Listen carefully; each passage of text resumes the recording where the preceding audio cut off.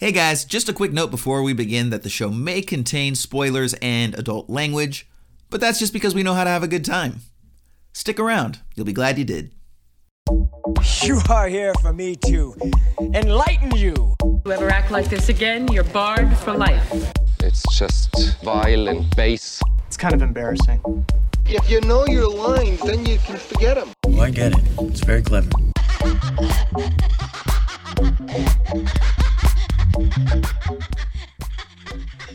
Hello, peoples, and welcome back to another episode of Esoterica Cinema, the podcast where we take films from the cinematic multiverse and discuss the hell out of them. I am your host for the day, Ryan Siebold, and with me, as always, is a man who just got back from the North Pole in search of Santa Claus, Mr. Jason Peters! What's up, Ryan? How's it going, buddy?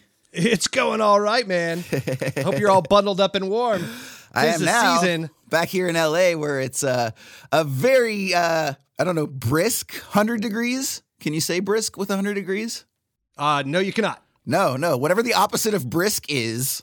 Apocalyptic, sweaty, maybe? Balmy. Apocalyptic, I think, might be a good descriptor. Yeah. Shitty. Yeah. Yeah. I mean, as someone that's coming to you from Florida, I could tell you, I got that plus humidity. So yeah, it's terrible. It's a wee bit of not all right. I'm also really bummed out. I didn't instantly regretted not saying ho ho ho. It was right episode, there. But I mean, we're always about the low hanging fruit. We're certainly not above it. What are you gonna do? Yeah, next time, Gadget. Next time. So you just got back from the North Pole. Is this correct? Yeah, you were looking for Santa Claus. You got anything to report back on that? Did you find him? What's going on? I do. So here's the thing, man, is, I'm not exactly a wealthy man, but I do have a number of, shall we say, artifacts that I've acquired over the years, kind of in a very Nick Cage National Treasure fashion. Story for another day. Story for today is that somehow Santa Claus found out that I had this very sought after goblet from one of the equator countries, actually dated back to Quetzalcoatl times. Yeah. So Santa, using his wily magic, that's actually, and so that's actually trademarked. That's what he calls it. He calls it Santa's Wily Magic, SWM. Santa's Wily Magic. Yeah, so sometimes he'll be like, yo, coming at you with some of that SWM. And that means Santa's Wily Magic. So he used a little bit of that to steal it straight through the chimney one night, I imagine. I wouldn't have even known it was him if it weren't for all of the reindeer crap and snow boot prints left all over my living room and fireplace. He's gotten off his game over the years. He's not exactly on it these days, leaving tracks. He's a bad house guest. I had to go back and get my goblet, man. You don't fuck with Quetzalcoatl's goblet. That story took a crazy right turn. I did not expect any sentence of that to come out of your mouth. You and me both, buddy. You and me both. Man, well, let me tell you about one thing that happened, though, while I was on the job. So while I was searching for the goblet, turns out I get there, another bounty hunter is there searching for the same goblet. Wasn't his goblet, but the intel that he got was so solid that he knew that Santa had it. So I go down there, getting ready to bust down the door, all dramatic style, like I'm an action hero. And lo and behold, someone busts it down before me. I look over and I'm like, dude, I know this guy. Turns out it's Sean from the Cheap Seat podcast, Cheap Seat Reviews. And so I asked him if he wanted to be on the show. We started talking, let him know it was my goblet. He was very understanding, backed off. As sort of a thank you, I invited him to be on the show, and he came with us here today. So I brought Mr. Sean all the way from the North Pole from Cheap Seat Podcast to be here on the show today. Holy smokes. Sean, welcome to the show, buddy. Thanks for joining us today. Well, I do appreciate it. I mean, when you get a tip that you got to go get the thing from on top of the hive so you don't incur the wrath of the whatever, like you have to do it, right? You got to go. And it was just it was an expert in your field, obviously. That's solid intel coming through. That's solid intel. Yeah. I mean, and when you say the North Pole, like, I mean, I lived in Boone, North Carolina, which is, kind of like the North Pole. It's very snowy and cold, and you have to walk uphill both ways in the snow. Like, it's It's kind of the same thing. So I was already prepared for the trek to the Great White North. And I've also been to Alaska twice, so that also prepared me. Nice. That counts. Absolutely. Yeah, that all checks out. I heard Boone is like the North Pole for Halloween. It's the Boone. It's like the spooky. Spooky. You just love North doing Pole that spooky with voice. ghosts. Any excuse to use your spooky voice, and you take it. I love it. You know, I lived there for Spooky Christmas. I lived there for 5 years, and I've never heard that. That's amazing. I don't think any boonies would appreciate it, but that's fine. Sean, thank you for joining us today. We love you. We appreciate you. We're a big fan of your show. Yes. We're going to get into a movie. We got a great movie to discuss. It's one of my all-time favorites. I was so delighted to have this chosen for us, and I thought it was the perfect one to have you on the show for. Sean, we've been waiting to have you on for a long time. We've been on your show before talking about Dick Tracy and had a lot of fun, but it just the stars haven't aligned until now. So this is a good day, my Absolutely. friend. Why don't you tell everyone a little bit about your show and where they can find you on the regs when you're not here talking to us idiots? Sure, yeah. Cheap Seat Reviews, the podcast that explores the Hollywood film industry for the greater good. We've been doing this since January of 2014.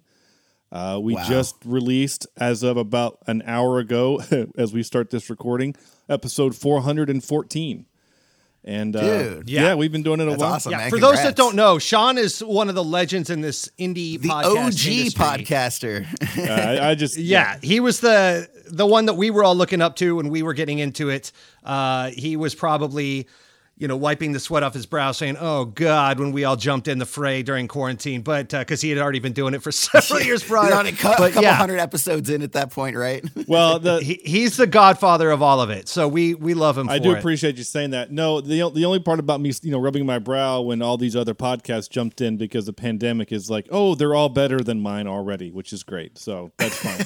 No, not at all. Not at all. I admittedly, not to kiss your ass because you're on our show, but admittedly you were the one that we were all looking up to saying, how does he do it? So to have you here is very flattering, and sincerely we appreciate it. Well, I very much appreciate that. Thank you. The check's in the mail. Cool. Well, we've got a movie to look at here, so why don't I go ahead and throw you a description from Google on this guy before we jump on this trailer. Greedy executive Sidney J. Musburger hopes to take control of the company he works for by purchasing a majority share, but he must first devalue the stock. So he convinces the board to appoint know-nothing, recent graduate Norville Barnes. But Musburger's plot backfires when Barnes' latest invention succeeds, thereby increasing the company's value. Worse yet, undercover reporter Amy Archer has the scoop on Musburger's shady dealings. That's not exactly a summation of this film, but also this film is kind of all over the place. There's a lot jam-packed into the roughly 2 hours. We're going to talk about all of this stuff, but first, Ryan, I need to know, what did you think about this movie? Holy crap, those are words I wait to hear once a month from you, Jason. I will be glad to tell you right after this trailer. Once upon a time, the American dream was power, wealth, and success. But in the city that never sleeps, the American dream is about to get a wake-up call.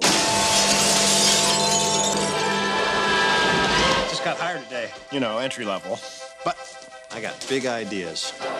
When the president and owner of 87% of the company's stock drops, then the company too has a problem. What we need now is a new president. Some jerk. My leg is on fire. We can really push around. Yo, boss! This letter was sent down this morning by the big man himself. Sit down, son. Go ahead. Try it on. Did the board consider you an idea man when they promoted you from the mail room? Well, I guess so. I don't think they promoted me because they thought I was a schmo. The guy's a real moron. Cigarettes? No, thank you. What an imbecile. Come up with this. From Joel and Ethan Coen. It's fun, it's healthy, the kids will just love it, and we put a little sand inside to make the experience more pleasant. Did you have any idea there'd be such a huge response? This is the president. I don't think anybody expected this much hoopla. Comes a comedy of fame. fortune, romance, sex, greed, and the American way. Say, Amy, how about you and I grab a little dinner or a show after work? I was thinking maybe The King and I. How about Oklahoma? Tim Robbins, Jennifer Jason Leigh, and Paul Newman. I'm getting off this merry-go-round. Plexiglass. Tell me your thickness. The Hudsucker Proxy. All right. Now, Ryan, I know you said this is kind of one of your all-time sort of favorite movies, or at least it was when you were younger, but, what do you think about this movie? Does that still hold the case today? Did you like this movie as much this time around as you did before? Yes. Yeah. Yes, absolutely. I know the reviews on this one are kind of divided, like they're all over the place. Yeah. Even Roger Ebert only gave this 2 stars. Oh, so when it first came out, when Roger Ebert was still with us. So, Coens are kind of a weird thing, right? Like you either are on board or you're not. And this is a very Coen-y movie. Sure. I would put this in the likes of Oh Brother, Where Art Thou? There are some like halfway Coen brother movies like, maybe No Country for Old Men or True Grit, stuff like that, Sure. that are, kind of have twinges of their genre. But, man, they were full throttle Coens on this one, and, in the way of Big Lebowski or Oh Brother, Where Art Thou? So you're either in or you're out on this one. And I was all in. They are my thing, and I still feel strongly about it. Some people feel that they have, they're more style than heart. Sure. And I could see that, but it's my style. So I'm in. Like, I don't know. It's just my thing. Very nice. And Sean, so this was, I believe, your first time watching this movie. Is that correct? So actually, no. So when you oh, it isn't. Okay, my intel was off. Thankfully, thankfully the intel in the North Pole was better. But please do tell. So you messaged me a little while ago and said, "Hey, this is the movie we're going to have you do. Have you seen it?" And I'm like, "No." And I did a search for it on IMDb. Like nothing from it was familiar. Right? The actors, the concept, nothing from it. Mm-hmm. So I'm going to pause and then say, there are a handful of movies in my life that I have seen that I don't remember the names of or anything like that. I just have moments, like little like gifts that roll in my head of these moments, right? And I don't know the names of them. But one of them was this movie about a guy who wanted to invent the hula hoop, for kids. And And I didn't know anything about it. All I could remember was it was this guy who had a circle. He just had drawn this perfect circle on a piece of paper, and he kept showing it to people as if people would know what that means, right? It's just a circle, and circle is like a huge just the circle is like a huge plot device throughout the whole movie because like every time there's a circle, kind of like something. A running gag. Yeah, it's a running gag. Every time there's a circle, something's about to happen, right? And so anyway, so that's that. So there's that. That's a little backstory of me. So this movie starts, and the guy jumps out the window. I'm like, wait a minute, I'm having a very strong sense about this movie. And then enter Tim Robbins, and then he does when he first pulls out that piece of paper. And the first moment where I really was like, wait a minute, I have seen this, was in the mailroom, and he's talking to the old man. He's like, I've been here 40 years, and next month I get promoted to, parcels or whatever, right? Yeah. And I'm like, wait a minute, I have seen this movie. And then when he pulls out the piece of paper, and he goes, for kids, there were moments of this movie I could quote. So, wow. I'm 40 years old. It's probably been...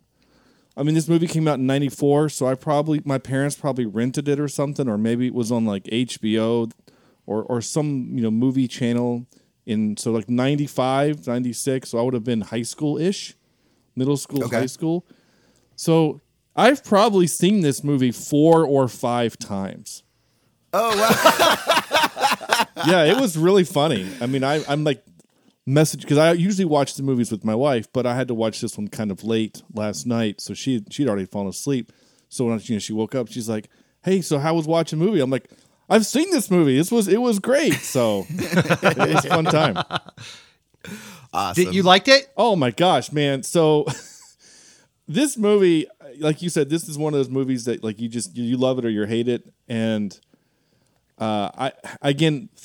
walking into it, having no expectations of it, I was just like, okay, here I am for it. But then once I realized that I had both seen it and liked it originally, it was like a, getting like comfort food or something, like it was, yeah, yes. It was just one of those things where it's like it's one of those memories, right? You have memories of as a kid, like a smell. Smells are really powerful for memories. So it was like, as I'm watching it, it was like a warm blanket again, going, wait a minute, I remember really enjoying this. So I had a blast. I was laughing. I love there's a lot of physical humor in this movie, a lot of physical gags. I mean, just watching her slap Bruce Campbell made me laugh. Fantastic. I mean, yeah. And it looks like she slaps him. I mean, that looks real. I'm pretty sure. I would be surprised. I mean, they ran Bruce Campbell through the ringer for the Evil Dead movie, so he's like, slap on the face. Yeah, that's nothing, man. Yeah. I thought you were gonna ask me to jump through 3 windows into some, boiling water, which I would have done, but Yeah, exactly. So to your credit, John, this is, one of those famous adjacent movies, I put this in the same category as like The Burbs with Tom Hanks, where we know Joe Dante from, these huge movies like Gremlins, and the same way that we know the Coens from big movies like Fargo and Big Lebowski. But then he goes and makes a movie like Burbs or Inner Space that kind of slipped through the cracks, and maybe some of us have seen it and maybe some of us haven't. And there's a lot of trademark things about this film that are very distinguishably Coen brothers. You can't really separate this from the lexicon of their film history, but yeah, I feel like not enough people have seen this. And to me, this is one of their best. I can't tell you why. It's certainly one of their largest budget films, with Joel Silver jumping on board. I'm sure we're going to discuss that when we get into it, but they had the full studio backing. This is coming off the heels of Barton Fink, and precedes Fargo in their library. So, and then they would go on past that to do The Big Lebowski and be all super famous, and we would all know who they are. But yeah, I saw this very young. This may have been the first Coen Brothers movie I ever saw before I even knew, to your credit, Sean, exactly like what you're saying, before I even knew who the Coens were and who Tim Robbins was and all of that. So this was right before Shawshank Redemption. So Tim Robbins was coming off of things like The Player and stuff like that. So, Bull Durham. And so, I was pretty young back then, so I was still figuring it all out. But I do remember loving it, and I still love it. I'm glad that I got to see this, and we get to discuss this a little further. Excellent. All right, well, let's go ahead and let's dive into the film proper so we can start looking into exactly what it was that we all responded to about the film. Ryan, I just need a good place for us to start. At the beginning. At the beginning. Now, when we open, we see a cityscape of snowy New York circa 1958. It's New Year's Eve, and we have a narrator who comes on and tells of life in the city. As the camera floats through at a bird's eye view, we get a single tracking shot that lasts a couple minutes, and it proceeds to go all the way to a close-up of a gentleman who is stepping on the ledge of a window outside of a very tall building. This gentleman is Norville Barnes, played by Tim Robbins, who is the protagonist of the film. Once we do get that long push in, we get a cut to the credits. Now, right off the bat, I think that the one thing that this film does introduce before anything is the art style. It's got an Art Deco influence, and that's going to be consistent throughout the film. And I believe it's probably one of the stronger selling points of the film. At least for me personally, I very much responded to the art direction, the set design, the costuming, the look and the feel. It's kind of like the 50s, not on acid, but like the 50s by way of Chuck Jones and Bugs Bunny, right? It's a Looney Tunes-ized version of 1950s America. So before there is so much Bugs Bunny stuff going on in this movie. I can't wait to talk about it. Absolutely, yeah. And we will get into that. But Sean, I want to start with you first. What did you think about the art style specifically? Is that something that you responded to strongly or not really? No, I dug it. I really did. It reminded me a little bit of Tim Burton Batman meets Dick Tracy. Mm-hmm. Kind of that a little bit over the top. I mean, it's not fantastical like those two movies, because those two movies live in a really ridiculous world. But it was a little bit like that. Like specifically, the first time you really kind of get a sense of it is when the guy jumps out the window, right? Like when they have the conversation in a few minutes about how he jumps out. You know, he went 40 floors, 41. Don't forget the mezzanine. Like you hear that, and they do that bit like 6 times, which was hysterical. Yeah, like that's what I love about the writing. And I know I'm shifting, but like the writing does that, where they'll introduce a bit, and then there's that guy that just repeats it. You know, it's just don't forget the mezzanine. You know, and then like later on in the episode, like later on at the end of the movie, they're talking about how he rose all the way to the 40th floor. Don't forget the mezzanine. Like that gag runs. Yeah, anyway, the nice callback. Yeah, there's that. You know, it's a set up the bit and then have the punchline. But to your point, specifically, I'm sorry, you're very right though. Like the whole nature of repetition is a very sort of strong visual motif that they use, right? Or even an audio motif, because it just reminded me that in 5 to 10 minutes we're going to be in the mail room. And the orientation trainer guy just keeps repeating, they'll dock you, they'll dock you, they'll dock you, right? Later on, we see the stickers that are coming on and off in quick succession. So, yeah, it's a very interesting point. You know, there's a lot of intentional repetition as a either storytelling device or a comedic device. Yeah, it comes across very funny. But back to the art style. Yes. It is really, they do a very good job of, creating. So like specifically when the guy jumps out the window, right? Like it took him like 4 minutes to fall down that building, right? It was a very long flight. It was long enough that he could wipe the tears from his eyes and then ask people to move out of the way, right? Like I'm saying, like it was a very long thing. I mean, it was comedic, right? It was a suicide that was kind of funny.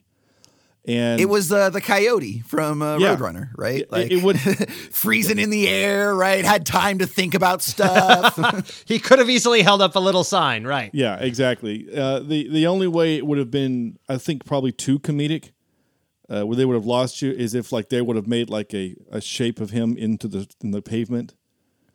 You know what I'm saying? Like they showed or he left like a smoke shadow, right? Like, like he drops and then like his form still stays there in white and then dissipates into the air. Or no, I mean like in the concrete where you see after he hits, the outline, and then and the woman screams, the camera pans down instead of going up, and it's like his shape in the concrete, like he sank down. Like that's the bit that like a full cartoon. They didn't go full cartoon, absolutely. Which I appreciate. But some of the other this is the art one styles, time they didn't. Yeah, but some of the other art styles are really interesting. Like Paul Newman's office, right? I mean, everything about that office screams power, masculinity, and like all of those things. And it's just it's really kind of great. Just that. That the Newman's Cradle, what's it called? The balls that go back and forth. What's it called? Yeah, I love that too. I don't know what they're called. I always just call them momentum balls, but sure. I don't know. That probably sounds like it relates more to your testicles than it does to some sort of desk tchotchke. But like, but yeah, where he like the moment where he yells at the guy on the phone and like or he says hold on, and then like the balls actually stop moving like mid swing. Yeah. That was fantastic. Yeah, there's a lot of funny bits, but I mean, like, who wants to have an office where you're looking out the clock face? It's just there's just a lot of that's just really, really clever stuff. So anyway, I highly the art style was great. Awesome. Now, Ryan, I believe you actually have some very interesting behind the scenes information for us about the models that they used for the cityscape. Is that correct? Yeah, so they went full boat on the miniatures for this cityscape. It's pretty crazy, the stuff that they're doing here. What we haven't even talked about yet is Roger Deakins shot this. Sure.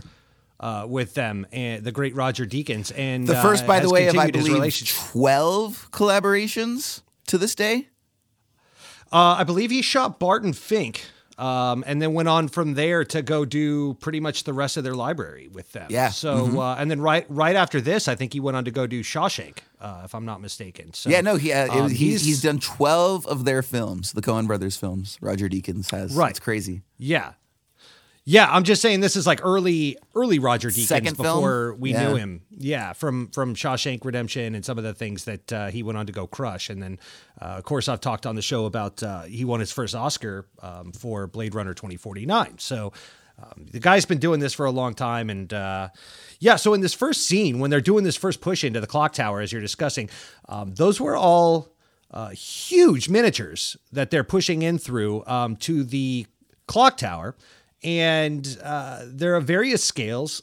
The overhead stuff, when they're going over the top of the cityscape, they actually had to turn the miniatures on their side, and they have half the cityscape hung from the ceiling and half coming up from the floor, and they would just dolly track along the roadside and stuff, and then matte painting in all the cars and people down on the ground and so forth. Of course, Charles Durning's Fall that we're discussing was all done against blue screen, and they shot the screaming down the building against the huge miniature, and they did that, in slow motion or high frame rate, and then slow frame rate, and then sped it up later to create a feeling of intense speed. But even the snow that they were using in the opening sequence had to be super small snow, which created all these problems of how to get the dynamics and the snowfall looking just right because it was a practical effect. But when you're creating snowfall against a miniature, the snow has to be smaller, which then creates a whole new bucket of syrup that you got to get yourself out of. So, it's incredible. And then, so when they were finished, the model makers normally, so they shot all this actually in your home state of North Carolina, Sean, over in Wilmington at Carol Co Studios. And when they were done, they were going to scrap the buildings and models all together and just burn it all down. And the model makers were really upset about that because they worked so hard creating this whole city. And they said, talked to the line producer and said, you could probably sell these or lease them out or reuse them. You probably don't want to scrap them. And they said, you got a point. And at the time, they were prepping to go into production at first on Spider-Man that was going to be directed by James Cameron. And then that project didn't end up becoming a thing until it got picked up by, oddly enough, Sam Raimi, who co-wrote this film with the Coens. But then also they were prepping Batman and Robin and Batman Forever.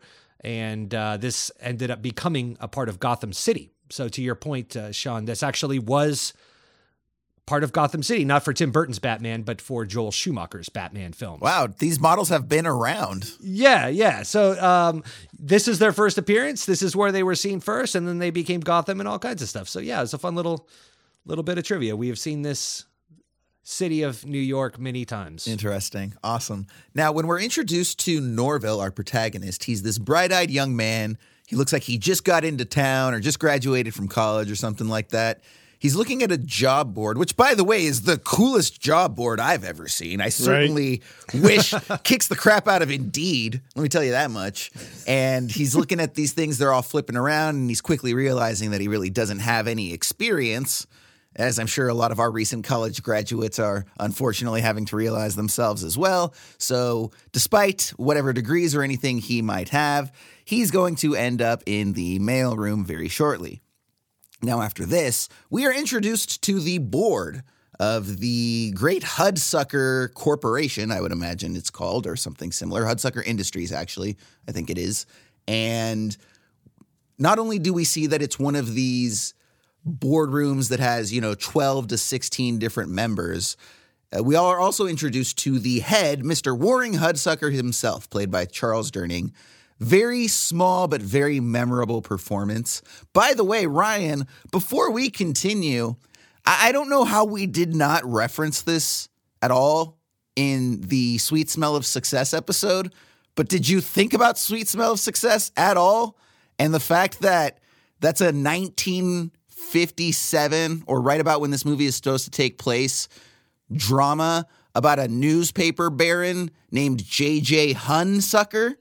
There is literally... Oh, no, I think we did mention that. Did we? Because Hudsucker and Hunsucker are right there. Yeah, because we talked about other films that it reminded us of, and of course we went to the His Girl Friday and Casablanca and all the fast talking Howard Hawks films and stuff like that. But to me, this is the the Sturgis, Capra, Hawks movie for my generation. This is that before I was able to dive into those old style films, as I got older, I saw this. And so this was that for me. This was kind of that for my generation. And so when I think of those fast talking characters and that Spitfire dialogue and all the witty one-liners and stuff like that, I think of this right along with those because it was what I was introduced to first. Yeah. But yeah, absolutely. There's a weird, you have to imagine they took some inspiration that with some level of wink and nod. Yeah. Right. Because not only that too, I don't think it's a coincidence, but so you have, which by the way, Sean, if you don't know what we're talking about, and to any of the audience members that don't as well, earlier this season, we covered a film called Sweet Smell of Success. It's about a newspaper baron, very powerful, and a press agent who's constantly by his side. The newspaper baron is named J.J. Hunsucker, which is obviously very close to Hudsucker. But the other interesting wrinkle, and the reason I think that it's a wink and a nod, is because Musburger, the Paul Newman character, his name is Sidney. And the second character, what's his name? Tony Curtis character in Sweet Smell of Success, his name is Sidney too. So I would have to think. Oh, that I didn't realize. Yeah, so I would have to think that it's a little more than a coincidence. Plus, the Coen brothers are totally those wink and nod type filmmakers that would do shit like that. Sure. So right. Now we see all of these people, they're sort of crowing about record profits back in the boardroom. And all of a sudden, out of nowhere, Warren Hudsucker gets up, stands on the table in a very Looney Tunes movie, revs himself up with the old cocked leg and leaned in shoulder, and then proceeds to run in what I imagine is as fast as he can, which, by the way, for having those shoes and not slipping on a clearly polished board table, he's a little more dexterous than I think people gave him credit for. Either way, he runs down the length of the table, jumps out the window, proceeds to fall all the way down, and stops short of, to Sean's point, leaving that indentation in the sidewalk. We get a nice shot panning up from where he landed into the screaming face of one of the onlookers. And from there, we immediately go back to the boardroom through the broken window. We see Paul Newman, who is the Sidney Musburger character. He's watching, stoic expression on his face, no emotional response, smoking a cigar. His immediate response, well, looks like there's a new boss in town, and guess what, guys? It's me. And his advisor lets him know that without a succession plan in place, all of the stock of the company, Hudsucker Industries, will default to being made publicly available. So anybody can get in on this. And obviously that takes away potentially controlling interest of the company from Paul Newman and Associates. So they devise a plan. They're going to stop this whole releasing the shares to the public initiative, and they are going to work to basically tank the stock, to make the company make a succession of horrible moves that create the impression that the company's going under now that the founder has passed away. And then what they're going to do is go in and buy all of the stock at a deflated value, knowing that it's going to ramp back up and everyone's going to get nice and wealthy, and they're going to be able to maintain their controlling interest. Now, as I mentioned, with that rev up, with the way that Mr. Hudsucker falls through the building, we touched on it a little bit ago, Looney Tunes vibes, cartoon vibes, very, very heavy throughout this film. So, Sean, I'll go ahead and go to you and ask, there are certain people out there that feel that the cartoonish nature of the film is maybe a little much and works against it, while others would argue that it makes the film what it is. The film succeeds because of these very qualities. Which camp are you in, or are you somewhere in between? I think it totally works. It makes it more fun, because if otherwise it's just a white collar crime movie, right? And then you just don't care, right? Because if it takes itself seriously, then it's just, oh, okay, well it's a bunch of rich white people trying to find a way to make themselves richer, and well, I guess they can't be whiter, but richer. And So I like the cartooniness. I like nice all of that stuff. You skipped over it, and I want to go back to it though, real quick. Yeah. The Indeed job board. Okay. So some of the jobs listed were Cats Meats Man, Goaltender, Goat Herder, Gutter Sweep, and Rope Braider. And the two that I saw that really stuck out in my brain was Card Shark. That was an actual job on there. A Card Shark and a Bombardier. That's also very era appropriate, right? Like Yeah. those are two very strong, like they give you the impression of being set in the 1950s. Yeah, I really the hilarious. shot that they did for that was just I really enjoyed. You know, it shows this thing going, and it's quick, right? I mean, you get about 10 seconds flipping through. to make the thing, and then all these guys come up, and then they see something, and then they're like, "Yeah, I can do that," and then they leave, and he's just there looking with this look of, "Oh, I can't do anything." Right. So yeah, and they have him kind of elevated so he's taller than everyone. So everyone's kind of coming and going around him, but he's just right there with that kind of dumb look on his face. And then the symmetry of the composition. It does help that Tim Robbins is like 6'4" or something like that. Like in Hollywood terms, he's a giant. No Apple box is necessary for that shot. Yeah. Yeah. Absolutely. Now, Ryan, I'll go to you too, because I know we've talked about it before that, you know, you are all about some Looney Tunes sensibilities in your live action films. So I would have to imagine that this really worked for you as well. Oh, absolutely. This was so the Coens stopped just short for me at times, not in all their films, but definitely in this or something like Big Lebowski or Oh Brother. I kept thinking of have you ever seen What's Opera Doc? With, I'm so glad you brought that up. Elmer Fudd and Bugs Bunny, Kill the Wabbit and all of that, and where he's like doing the hair tonic on the scalp. So many times. Sean, you know that one, right? Oh, yeah. Kill the Wabbit. Yeah, kill exactly. The We've all seen it so many times. Absolutely. I'm so glad that you brought it. Go ahead and make your point, but then before you move on, come back to me because I'm going to want to add to it, unless you say exactly what I was going to, which is possible. Yeah, I mean, you see it in stuff like the bowling alley dream sequence in Big Lebowski, you know, is very Looney Tunes-esque.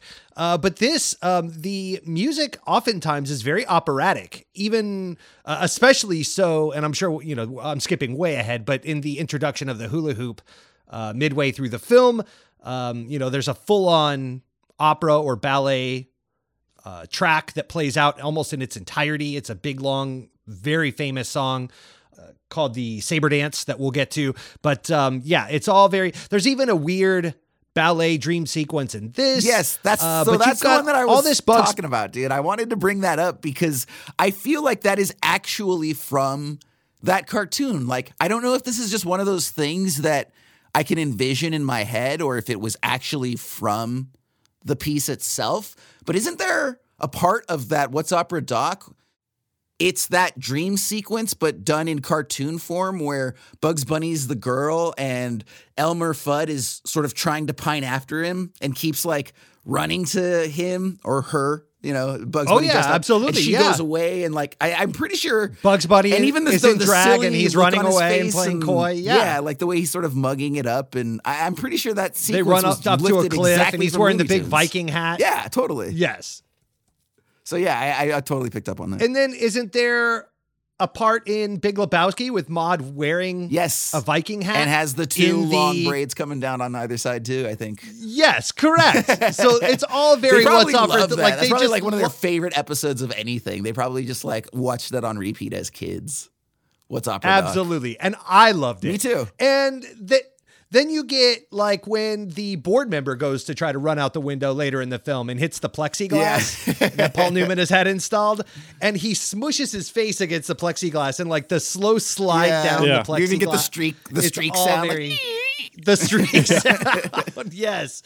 It's all very Bugs Bunny, Chuck Jones homage, and I loved it. Absolutely. Now we will let's go ahead and let me give a little bit more about the narrative, and then we'll kind of throw the sort of alternate view of this at you guys and see how that relates to your experience. So Norville ends up getting hired in the mailroom.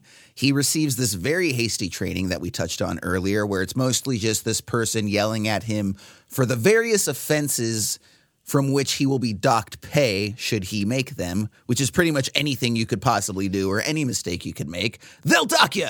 That's that guy. And then as they're in there, this sort of alarm blares and everyone quickly panics and runs away as this gentleman comes charging in. He's got a very stern look on his face, older guy. He's got a letter held up in his hand. It kind of reminded me of like an old FedEx commercial from the 80s or 90s. Like, this letter absolutely, positively has to be delivered overnight. Except in this case, it has to go directly to the executive right away. It's called a blue letter. And while everybody else manages to scramble and escape, Norville is left holding the letter and has to go deliver it straight to Paul Newman's character. Now, Robbins is very much this sort of bumbling, sort of idiotic character through most of the film. He definitely inhabits that in this scene. And he goes to the elevator, makes his way up. This is where we're introduced to the buddy guy. His name is actually Buzz, but I just call him Buddy Guy because I think it's just one of the greater cameos that I've seen. There's something about the way that guy delivers. Like, so many of the characters in this film are caricatures, right? Like you said, the cartoons.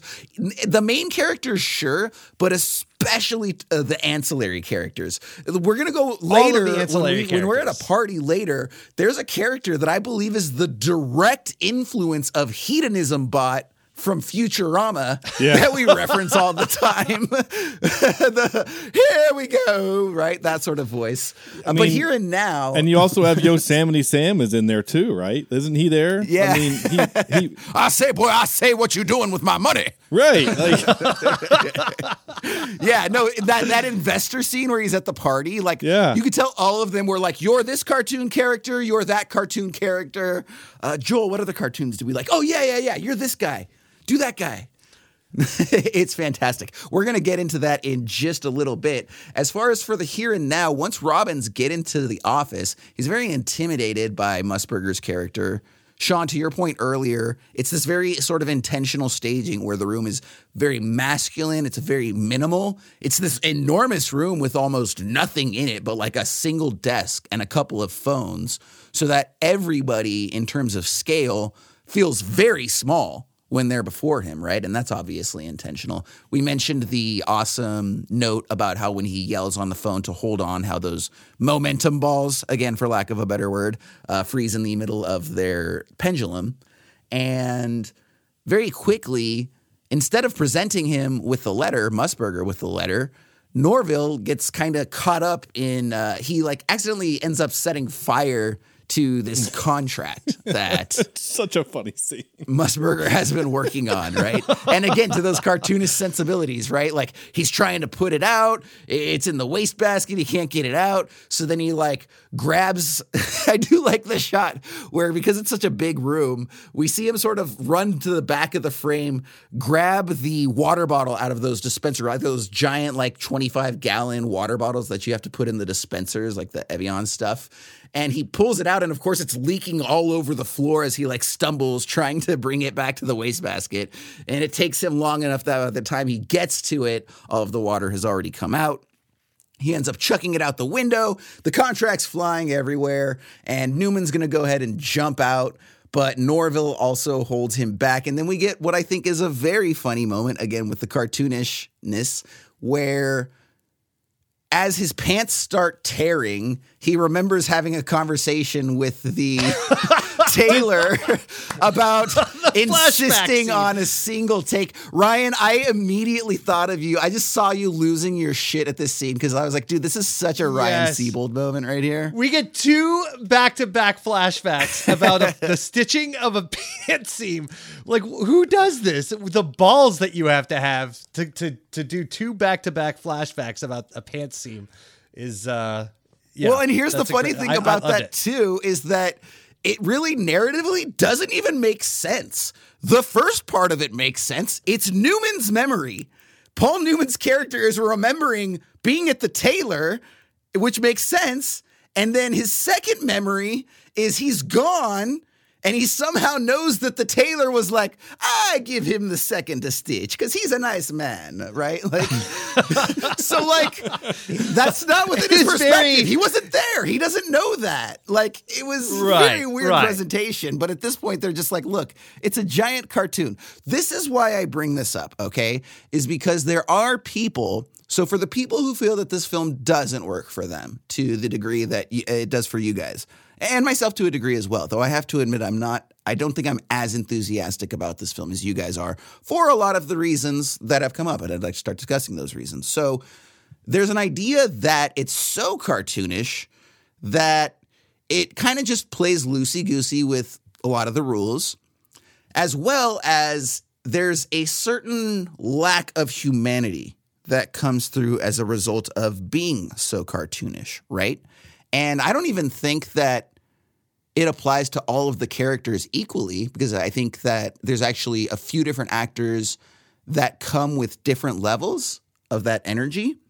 So what I'll ask, I'll start with you, Ryan, is what would your response be to people that say that the cartoonishness, while fun, was laid on so thick and the humanity was lacking that, you know, none of these were real characters. None of these characters are real people, you know, maybe with the exception of Paul Newman's character. There's a certain element of truth to his character, but everyone else, while as entertaining as they are, really are these caricatures of people. None of the, very few, if any of them, are real people, but it doesn't sound like it had an effect on your response to the film, Ryan. Is that the case? That is the case for me personally. I definitely understand the argument. This film is doing something. It's a high wire act where they're really straddling a line between screwball comedy. They're doing like we're saying Looney Tunes. They're also doing a lot of Marx Brothers stuff here. I don't know if you've ever seen any Marx Brothers films, but there's a lot of really exaggerated performances, and so. Even in the way that we're talking about Tim Robbins' character carrying the water jug all over this huge room and dumping the water over to where there's just a few drops left by the time he gets to the trash can on fire. I mean, it's just very slapstick. Mm-hmm. So if you look at it from that point of view, I mean, would you watch a Looney Tunes movie or a Marx Brothers movie and say there's just no humanity in it? It's like, of course not. It's a slapstick screwball comedy, The Producers by Mel Brooks, or, you know, something along those lines. But it's also trying to inject heart into that and make you care about these characters in a way that, maybe only the Coen brothers can. So I also would not ask you to watch a Looney Tunes film, cartoon or a Marx Brothers movie and say, you know, what did you feel about the protagonist? And, you know, I wouldn't dissect Duck Soup on this show and talk about, you know, the character arcs and all of that, because it's a screwball comedy and it's to be taken at face value and we move on. You know, you don't watch Young Frankenstein and, you know, really try to show pathos for the big knockers scene. You just laugh at the big knockers scene, right? And so they're trying to, you know, straddle some lines here, because remember, before this film, they've done Barton Fink, they've done Miller's Crossing, they've done Blood Simple, and their homies was Sam Raimi. So it almost seems like they're trying to they see what Sam Raimi's doing with a lot of his like Army of Darkness around this time and his transition from horror slapstick screwball stuff into just straight ahead over the top screwball stuff. I think they're just experimenting and seeing, okay, well, I like what he's doing. And we have this huge budget to go play, and they're giving us total, you know, free reign to go make this film. And so they did. And also, let's not forget, I brought this up earlier, Sam Raimi helped co-write this film.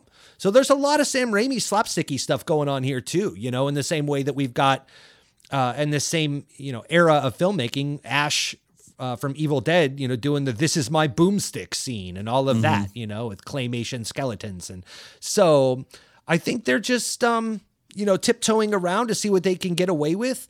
It was a huge box office flop, sure, and it was critically panned. So they kind of reined it in and went to Fargo right after this, which lost a lot of those elements. Yeah,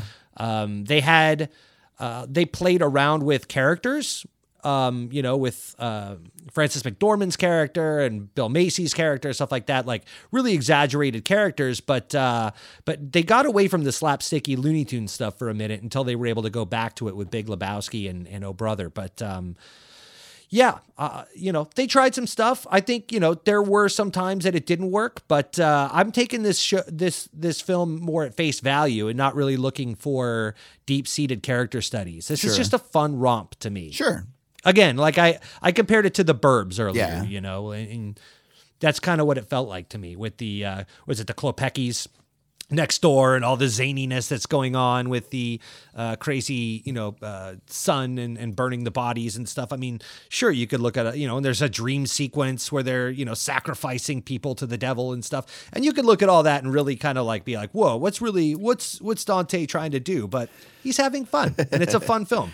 Absolutely. We're going to explore this a little bit more. I do want to introduce the next scene real quick, which is my favorite part of the movie, as I'm sure it is so many other people's favorite part of the movie, probably, arguably everyone's favorite part. The introduction of the lovely Miss Jennifer Jason Leigh as Amy Archer, one of the better supporting characters Holy wow. to ever grace celluloid. She's just one of those characters that absolutely steals every single scene that they are in. That's the case here. When we're introduced to her, we've got this newspaper chief, played by John Mahoney of Frasier fame, and he's demanding a great story from his team of news writers, which, of course, as you pointed out, features Bruce Campbell. But did everyone else see Mr. Mike Starr lurking there in the background of Dumb and Dumber fame? I did not. Yeah, he's he. I don't even know if he has one speaking role. He might say like a quick blah blah blah something under his breath about Amy Archer, but yeah, he was kind of one of those guys back there.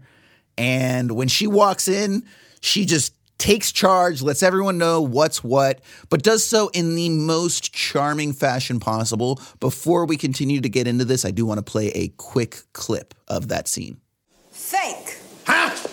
I tell you, the guy's a phony. Phony, huh? As a $3 bill. Says who? Says me, Amy Archer. Why is he an idea man? Because Hudsucker says he is? What are his ideas? Why won't they let anyone interview him? Genius. $5 says she mentions her Pulitzer. Why won't they tell us a single solitary thing about him? You're on. And just take a look at the mug on this guy. The jutting eyebrows, the simian forehead, the idiotic grin. Why, he has a face only a mother could love. On payday. The only story here is how this guy made a monkey out of you, Al. Yeah, well, monkey or not, I'm still editor of this rag. Amy, I thought you were doing that piece on the FBI. J. Edgar Hoover, when will he marry? I filed it yesterday. Nice hire. Well, do a follow-up. Hoover, crime buster, or penny waste. Good, read my... And the rest of you mugs get up off your brains and get me that idea man story. Al, he's the bunk.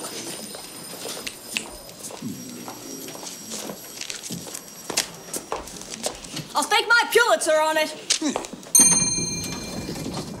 Okay, so yeah, if you hadn't seen the film, her entire performance is like that. It's wonderful. It's brilliant. It's beautiful. It should have gotten a lot more attention than it did at the time. But as we talked about, this film didn't do particularly well, which worked against her. But through no fault of her own, she's amazing. She's wonderful. This is what I would like to bring up. And Sean, I'm going to go ahead and let you know my opinion of this and then see how you respond to that, which is that as much as I appreciate the cartoon sensibilities, I do think that there's something about the film that doesn't work with regards to the specific level of that energy that the different actors bring to the table, right? So what I would say, for example, is right out the gate, every background ancillary character is a 10-plus cartoon, right? Like I said, we're going to get into a lot of the different archetypes that they go into.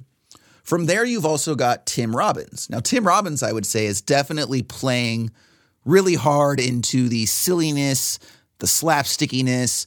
You get the sense that it's kind of his version of a Jerry Lewis character. Now, in my opinion, you've also got Paul Newman bringing a certain level of gravity, which is much needed to the character.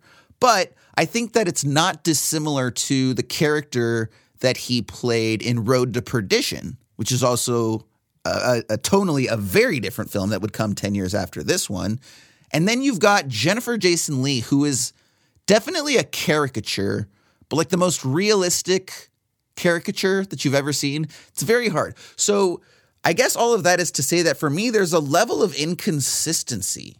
And that sort of keeps me from embracing this, the whole thing is a cartoon, right? And part of that also stems from the nature of the relationship. Like, we're saying, okay, let's keep this at face value, but it's also very obvious that they're asking me to buy into this love story, right? You always got to add that in for the studios. So they kind of, in my opinion, ham-fistedly put this sort of love story in because, look, here's the thing at the end of the day, and this is where my problem with the film comes very succinctly. I don't like Norville. I don't think that he is an enjoyably bumbling idiot. I think he's just a bumbling idiot.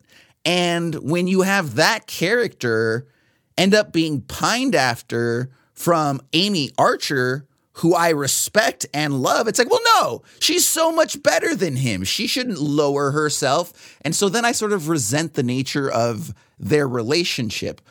Sean, what's your response to all of that? I know I was a little all over the place there, but just what's your response to everything I just threw? Yeah, okay. So I'll hit the two main things that I was thinking of when you were talking. One about kind of the caricatures of the people, like they're not kind of at the same level.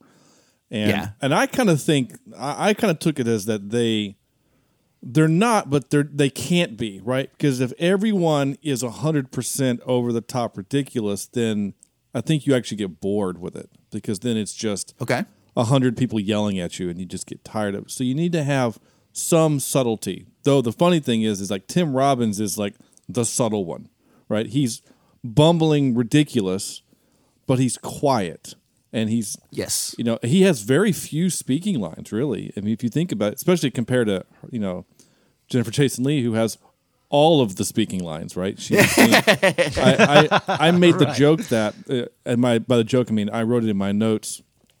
As I take notes, I usually ask questions or write jokes for later. And the joke that I wrote was, closed captioning can't keep up with her. She speaks so quickly. That's a great way to put it. So when I say is like everyone, I think everyone is a 10, right? I don't think there are real people in the world that are like anyone in this movie, but they're all what we think of when we think of these types of movies, right? When we think of the 50s, these business magnates or whatever. Like all of those board members, like none of them had an original idea. They would just parrot off of each other and stuff, and that was hysterical, right? They were all one dimensional. Almost everyone in this movie is kind of a one dimensional character. Yes, absolutely. So to your point about the love interest, I actually 100%. I shouldn't say I 100% agree with you. I think the love story is bad because it's not earned. I always call out movies when the hero and the woman, or I guess it doesn't have to be a woman, but when there's a love story that isn't earned, right? Sure. Like, what has he done to earn her love other than to be, because he starts off as like he's just the nice guy. And then she starts to realize, well, okay, he's actually kind of just a nice guy. He's kind of dumb, but he's a nice guy. But then when he goes down his spiral, when he becomes successful, right, and becomes a complete, corporate douchebag, there's no redeeming quality there, right? And then at the end of the movie, he's there drunk and being mad at her, and she's like falling in love with him, and we're like, why? I don't know what he did. It's not like he took this company. I do want to talk about the company if we can. I don't know if you have plans for later, but the company itself is a cartoon character. But like, true, the fact that he doesn't invent the hula hoop and then decide to make the world a better place and the company a better place, right? He just falls in line with the corporate whatever and becomes this stooge. So yeah, you're right, not wrong. He's kind of an unlikable character and doesn't really deserve her at the end. Yeah.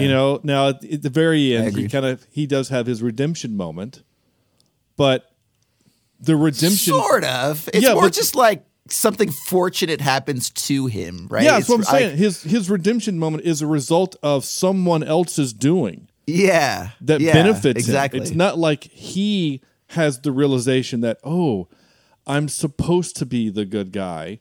I'm supposed, like he doesn't have his. I always call it a Popeye moment, right? In movies, primarily superhero movies, there's a moment in which usually the villain does something that triggers what we call the Popeye moment, which he has to overcome. Right? Nice. Spider-Man: Homecoming is when Spider-Man looks down. He's the building is on top of him, and he looks down in the water, and he sees his reflection and Spider-Man's, and realizes that he has to be both. And then he finds the strength to pick up the building. Anyway, so end of paragraph. Now, the building itself, this business, right? So you're talking about not likable characters. Hudsucker, though comically funny, he creates this behemoth of a company that kind of sucks, right? Why would you create a company in which, when you have a moment of silence for the death of your founder, they dock your pay? Right? That was great. I mean, it's a funny thing. It's funny to us, but like as I'm watching it, I'm thinking about like, this is a nightmare, right? The fact that this blue letter exists, the fact that Hudsucker's office is physically next to Sydney's office, yet he has to send a letter down to the mailroom to send it back up to the, you know what I'm saying? Like, I'd never thought about that until this very moment. this business has so much bureaucracy that it's insane. Yeah. Like later there's a moment in the movie where she's mad at him because he's going to lay off like 400 employees or something. Like, let's just be honest. There's probably 400 employees that don't need to be there, just because of the bureaucracy of this business. I mean, it's truly a ridiculous business, and I know we haven't gotten their timeline in the movie, and we'll get there in a moment when we talk about the production of the hula hoop, and and that scene is fantastic, but also equally as ridiculous. And my last thing, and I'll stop for a minute, is Sam Raimi is actually in the mailroom. Yep. I think he's one of the voices, right? Like doing the shadow where they're throwing around the names, I think. Yeah. Dude, there is so much going on in that mailroom that I had to check to make sure I wasn't there. Like, everybody's in that mailroom. That is a busy scene, and it is a long tracking shot down the aisle as he's getting those orders barked at him. And then we end with a real quick cameo by Pat Crenshaw, who plays Blue from Old School. My boy Blue. He's Blue. That was him. Yeah. He's the mail guy, yeah.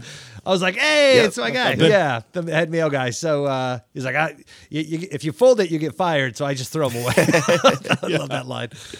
But yeah, I agree with everything you guys are saying. I think that some of those issues probably could have been avoided if they set Tim Robbins' character up a little better in the beginning. I feel like this whole film just jumpstarts so fast, and we get thrown into the middle of this whole scene.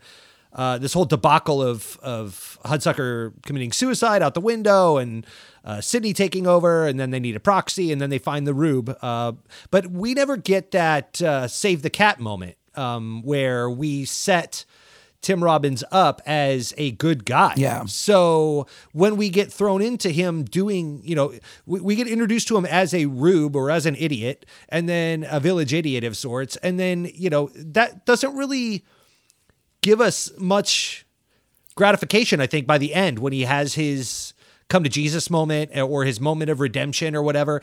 And to your point, Sean, it's like a Deus Ex Machina thing where it's like a hand of God saves him. He didn't even do anything to correct his actions.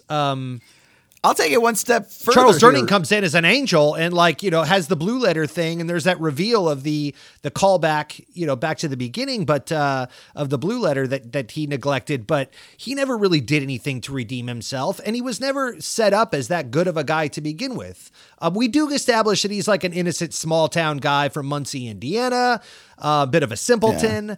But I think there could have been more to show redeeming qualities up front so that his fall from grace was more dramatic and we could see that he was being corrupted or brought to the dark side more or less. If he had just had that save the cat moment at the beginning and shown as more of a stand-up guy. It could be something as simple as him taking his jacket off and throwing it over a puddle so while a woman walks by or something innocent and so stupid like that. But I think he needed more in the beginning to kind of establish his character as a good, wholly redeemable protagonist so that when we get through his character arc, it's more of an arc. Sure. Thoughts, Jay? Yeah. Well, I'm going to jump in here, Jason. I'm going to interrupt you because Ryan, you said something that it triggered a joke that I wish I was quicker on. but it doesn't quite work in a podcast setting.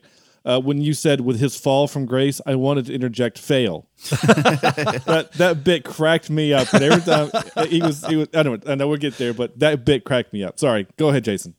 That was just the joke I wanted to interject. So there you go.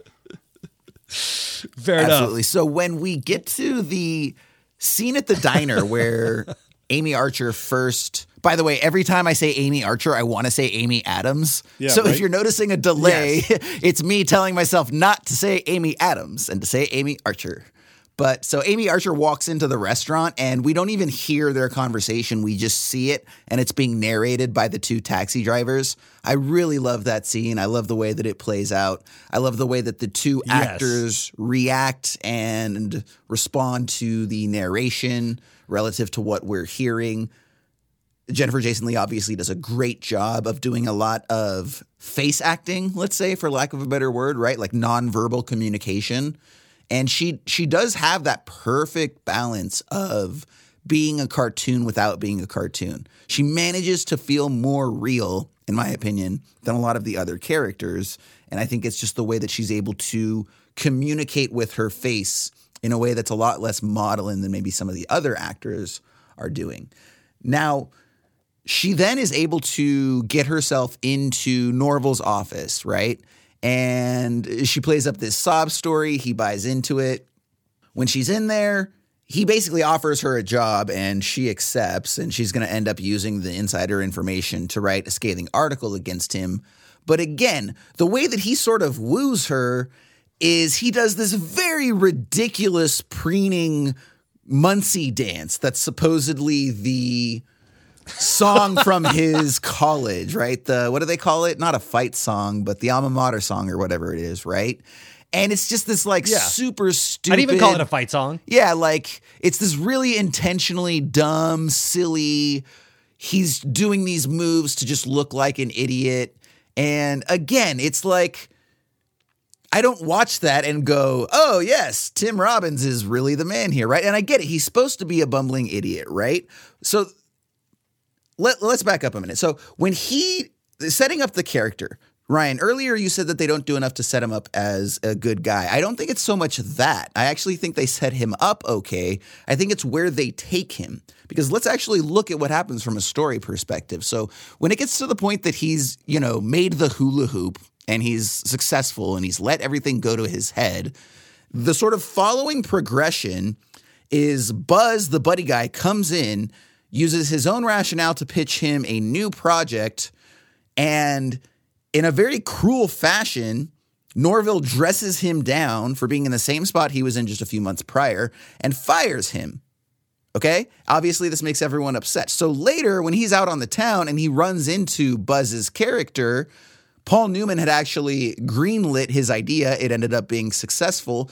So Buzz ends up punching him out, and the entire mob chases him to the building, at which point, he goes and he's going to jump off, and then, we get to the ending. We'll get to that later. But the point is, he cruelly fires this guy, gets chased from all of them for being a dick, and then goes and basically tries to kill himself, but is saved at the last minute when the angel of the previous owner comes down and basically tells him that by strict fortune, just strict good luck, he's able to retain controlling interest of the company, at which case he commits Paul Newman's character to a mental asylum and then invents the Frisbee. So, where is he a good guy?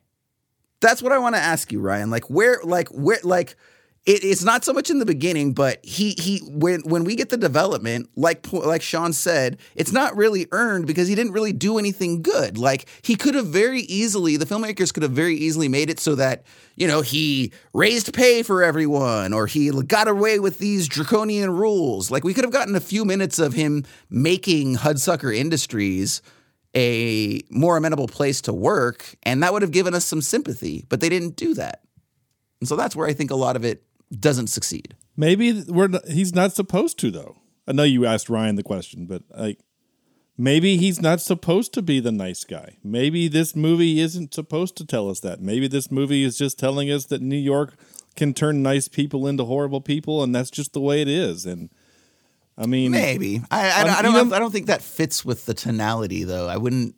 Like, to me, that's not what I think it's trying to say. But I don't think it's trying to say that either. It's not honestly, I'm not sure what the movie's trying to say other than things are funny. But, you know. Yeah, I think it's just trying to be like a silly, entertaining film. And that's great. You know, there's a lot of madcap sensibility, a lot of things to appreciate about that. But again, that dictates that you very much have to be into that sensibility. It's no surprise that this film didn't do well because this is a small niche. You know, most people are not like us. Like your average moviegoer doesn't appreciate old references in old movies and madcap sensibilities and crazy cartoon characters in their live action films.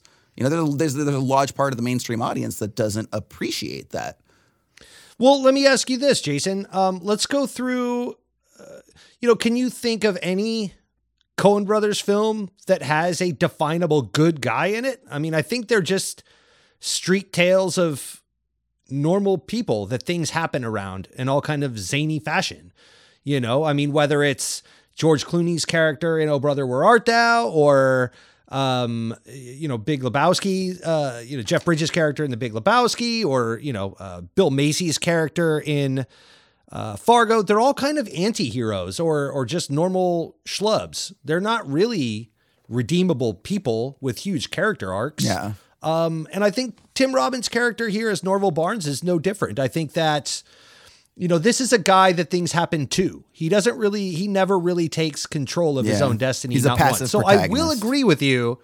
Correct. I will agree with you that he does not deserve the femme fatale Amy Archer by the end. Although if you don't give him that, the film doesn't really feel like it resolves. Sure. So the film has kind of painted itself into an odd corner, I think, by that point, where it needs something. The character needs something it never earned or deserved. Sure. So that's, I think you're damned if you do, damned if you don't there. Because if she moves on and finds herself, moving past that, then that whole relationship feels unresolved. So, but I do agree with you that it's not earned. But at the same time, everything, I don't even know that he puts Sidney Musburger in a loony bin. I think that was all set up for him and based on Sidney Musburger trying to kill himself, by also jumping out of the window yet again, then, that was all kind of just, that was a plant and payoff more or less that was going to happen to Tim Robbins' Norval character. And then it ended up happening to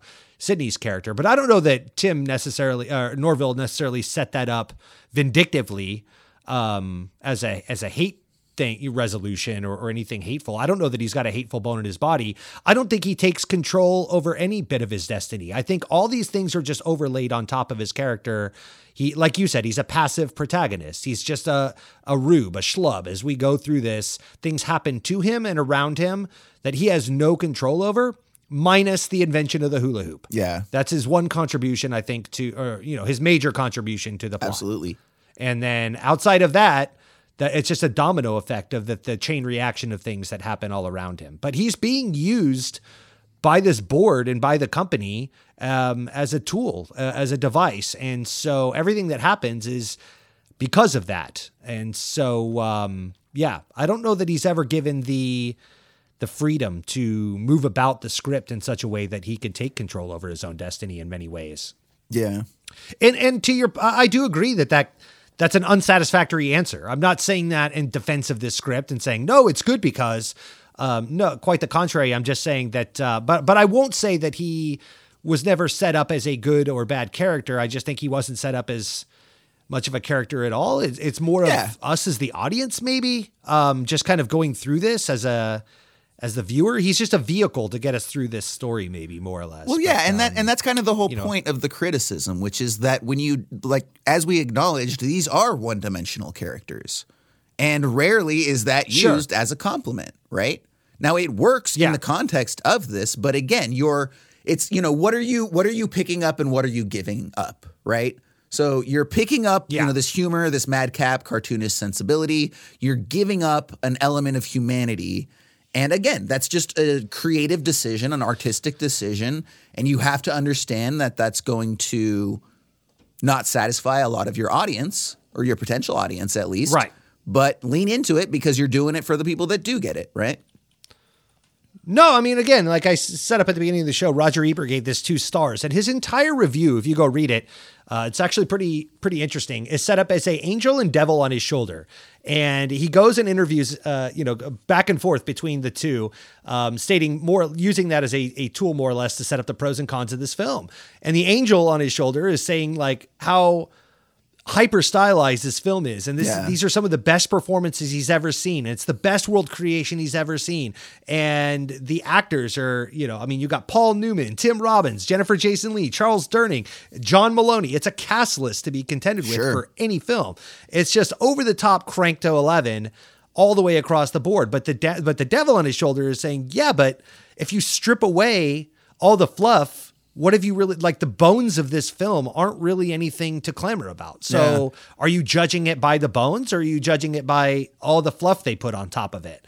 I don't have an answer to that, only that I personally enjoyed the shit out of it. I thought it was a very fun romp if you take it at face value. But maybe this is one of the, again, this might be one of those films that isn't best dissected. You just kind of have to watch it, let it wash over you and say, wow, that was great. I really enjoyed it. But then you bring it on a show like this and you start to peel apart the layers of the onion and you're like, wait, that's all there was? Like, it was just all smoke and mirrors, and you kind of get rid of the illusion that the magicians were pulling on you when you start to like slow down the magic trick and say, oh, see there, the card's up his sleeve. I could see it in that one frame. Then it like the magic trick doesn't work anymore. Okay, but that's a legitimate criticism as well. I mean, I think if you like, we will say that there's a degree of the filmmaker's reputation that I believe works for them here. Right? Because what you're saying is essentially,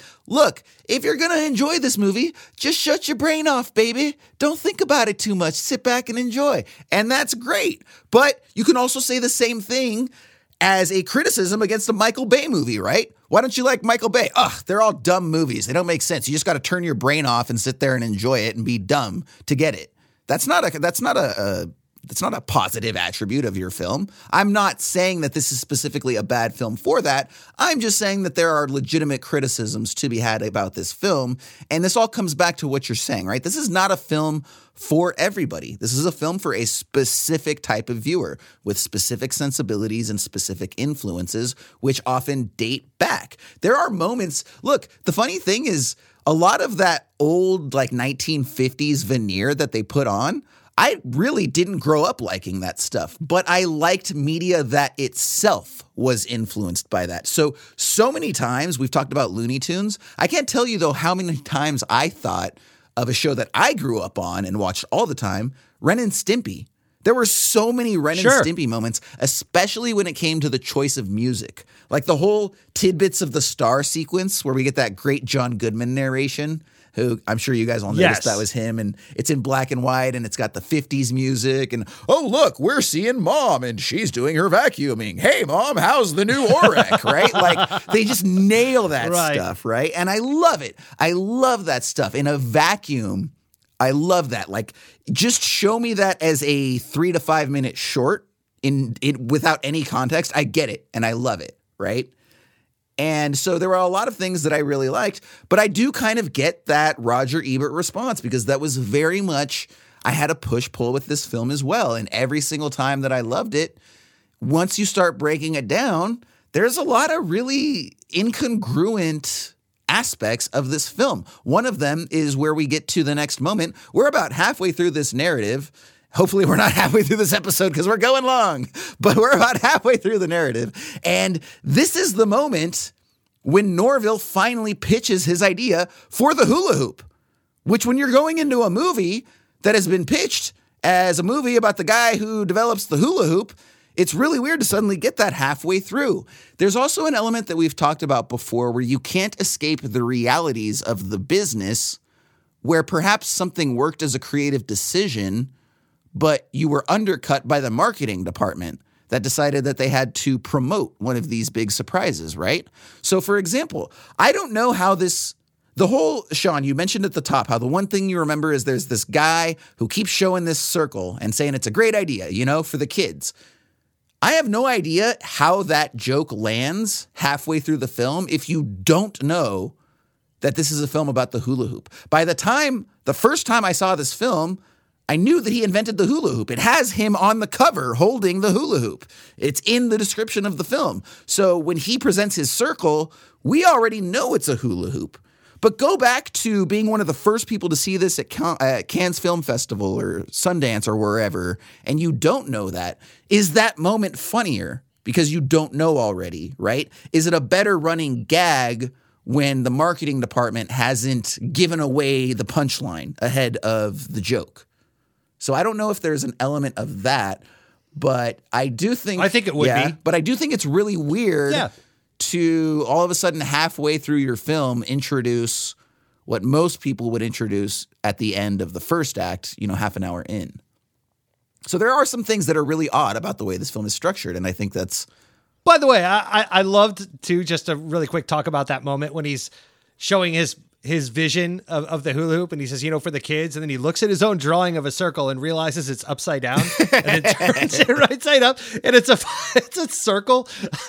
It's like, why was that upside down? Absolutely. Now, anyways. Sean, you mentioned this before, and I'll go ahead and ask you for your take on this, and that's after Newman sees the idea for the hula hoop, he thinks it's an idiotic idea and it's only going to tank the stock further, so he greenlights it as soon as possible. And then we get a really entertaining sequence of the actual approval and production of the hula hoop. Sean, tell me what you thought about that sequence. Oh, I love it. And we've mentioned a little bit of, we've already mentioned Sam Raimi. It kind of had a Sam Raimi feel where, now they weren't zoom cuts, but it's like, it's quick cuts, right? It's the naming office, and then you just see this woman reading, War and Peace, and I think that gag, because every time we come back to these two silhouetted men, very animated silhouetted men coming up with really terrible ideas for the name of this thing, every time we cut to her, she's reading a different book, and they're huge books, right? It's like War and Peace, and then like the Grapes of Wrath or whatever. I don't remember what they all were. Anna Karenina was one of them, and they're huge, like 1,000 pages. So like the idea is that like this process has taken so long that she's read, these massive novels, which again, that's a subtle bit, right? That's the thing that you have to pay attention to. So I would actually argue that this isn't a thing where you have to turn your brain off. I think this is a thing where it gets better if you're actively engaged. That whole montage was, I loved it. I love a good montage, right? And if this were my podcast, I would play the montage sound clip that we have. Need a montage. Anyway, there you go. Yeah, no, the whole bit is just fantastic. And I really like that they committed to it. They went as far as to show us how they make the thing. And then, of course, that montage spills into them releasing it to the public, and then no one wants it. But then, as this movie does have several Deus Ex Machinas, with literally Bill Cobbs as being God in the machine. Gravity and wind and the force make it so that this hula hoop finds a child. And not knowing even what to do with it, he just picks it up and naturally does what a child would do, is play with it. And then all these screaming children see it. And, apparently this toy store guy has nothing to do except stand outside until this horde of children come in, which I guess they all have money for some reason to buy, out his stock of hula hoops and whatever. So it was a really great bit, and I do have to name drop a little bit. So Bill Cobbs, who is the actor that's in The Clock, I've met him. I worked on a movie with him. Oh, cool. 10 years or so ago. He's one of those people that I couldn't recall where I saw him. I just recognized his face and his voice. Yeah. One of those people that just pops up. For a minute, I honestly thought it might have been Scatman Crothers, but then I was like, no, it's not him. But he has a similar vibe to his character in The Shining a little bit. Now, when we get to the next sequence in terms of the narrative, this is right after the hula hoop has become a success, and Musburger reveals that he has actually sold everybody's stock, not just his stock, but the entire company's stock, because he wanted to panic the markets to just drop it even lower so they could repurchase it at a lower price and make a ton more money. Except that, unfortunately, because the hula hoop did so well, the company's stock is at its highest point that it's ever been at. much to everybody's chagrin, even to the point that one of the board members is so taken aback that he decides that he's going to pull a warring Hudsucker himself, jumps on the table, runs, tries to jump through the window, but as Ryan pointed out earlier, it turns out that they had plexiglass installed recently, and so he just flattens up against it, screeches down the entire thing, peels off, right? Very cartoonish, as we've talked about time and time again. And this is right where Amy Archer, once again, not Amy Adams, but Amy Archer, comes into the office, and that's where, Norville has made his sort of transition from good bumbling idiot to, as Sean said, corporate douchebag, right? And he's getting the massages and he's got a symphony playing in there. And she comes in and she tells him off and, you don't know what you're doing anymore, blah, blah, blah. This is that. You're not worth anything. Success has gone to your head. That's where we get that very brief, funny dance sequence that I talked about that reminded us of What's Opera Doc, the little Looney Tunes moment. And this is also right where, as we mentioned earlier, this is where Buzz comes in to pitch him his flexi straw. And Norville cruelly fires him. Also, the one thing we didn't mention, though, is while this is going on, the board is trying to figure out how the hell they can get rid of this Norville guy who's bumbled into success.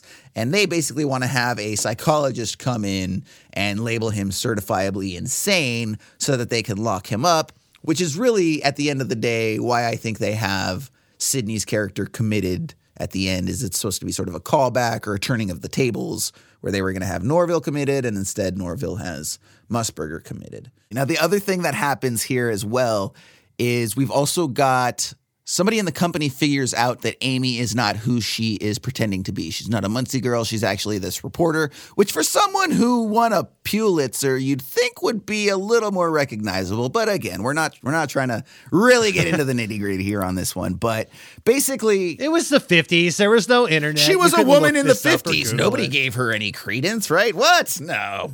A woman? Never. This is 1958, right?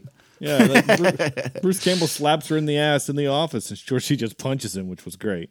Yeah, that's awesome. I do love that they give her the strength of like a 90s and beyond woman while still being looked at as a 50s woman from all of the men around her.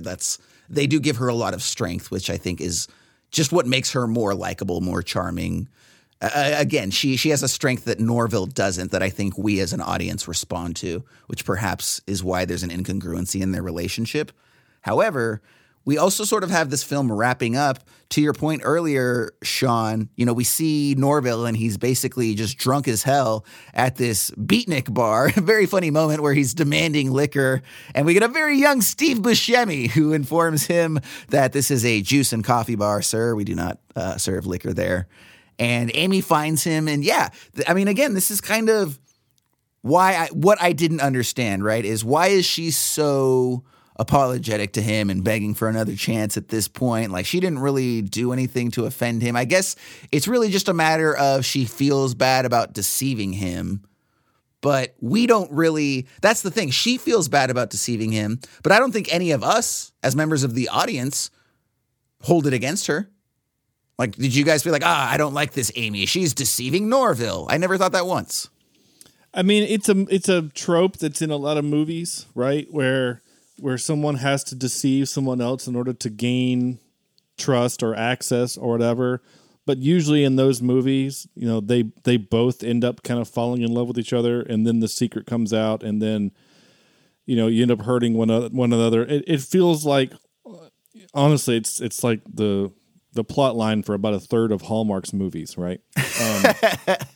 Yeah, and again, we don't say that as a compliment, right? We don't say a Hallmark movie like, that's a no pun intended, but that's a hallmark of quality entertainment, right? Yeah. Like, nobody says that, Yeah, it happens tend to look a lot. on derisively. Yeah, so, it does happen a lot, but you just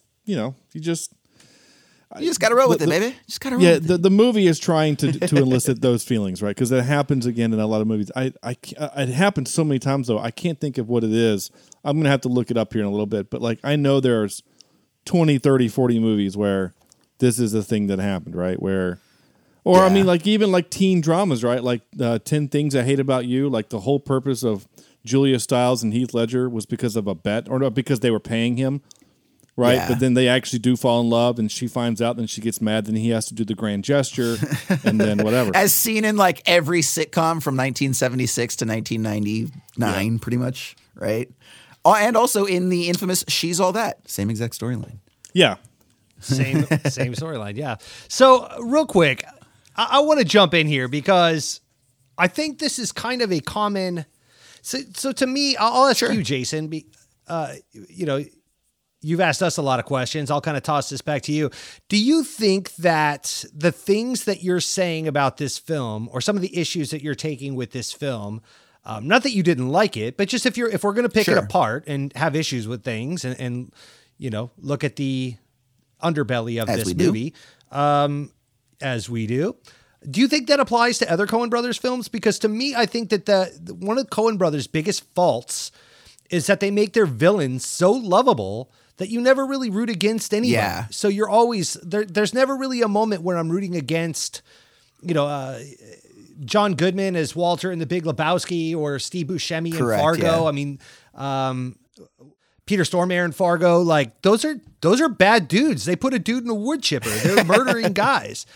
And they've set up an innocent Rube and Bill Macy and all of these things, but you're still like along for the ride. And then, you know, going back to what you were saying earlier, you know, about it being all style and no humanity. I mean, I think that kind of plays. I mean, do you feel like Jeff Bridges has a huge character arc in The Big Lebowski? Do you think he was set up as a hero archetype or a good dude? He was kind of a schlub he was a passive protagonist, like we talked about too, right? Like, I think that maybe just, unfortunately, the Coen Brothers deal. Like, they kind of just do that in a lot of ways. Like, you never really root for or against a lot of their characters. You're just kind of along for this crazy, whimsical ride.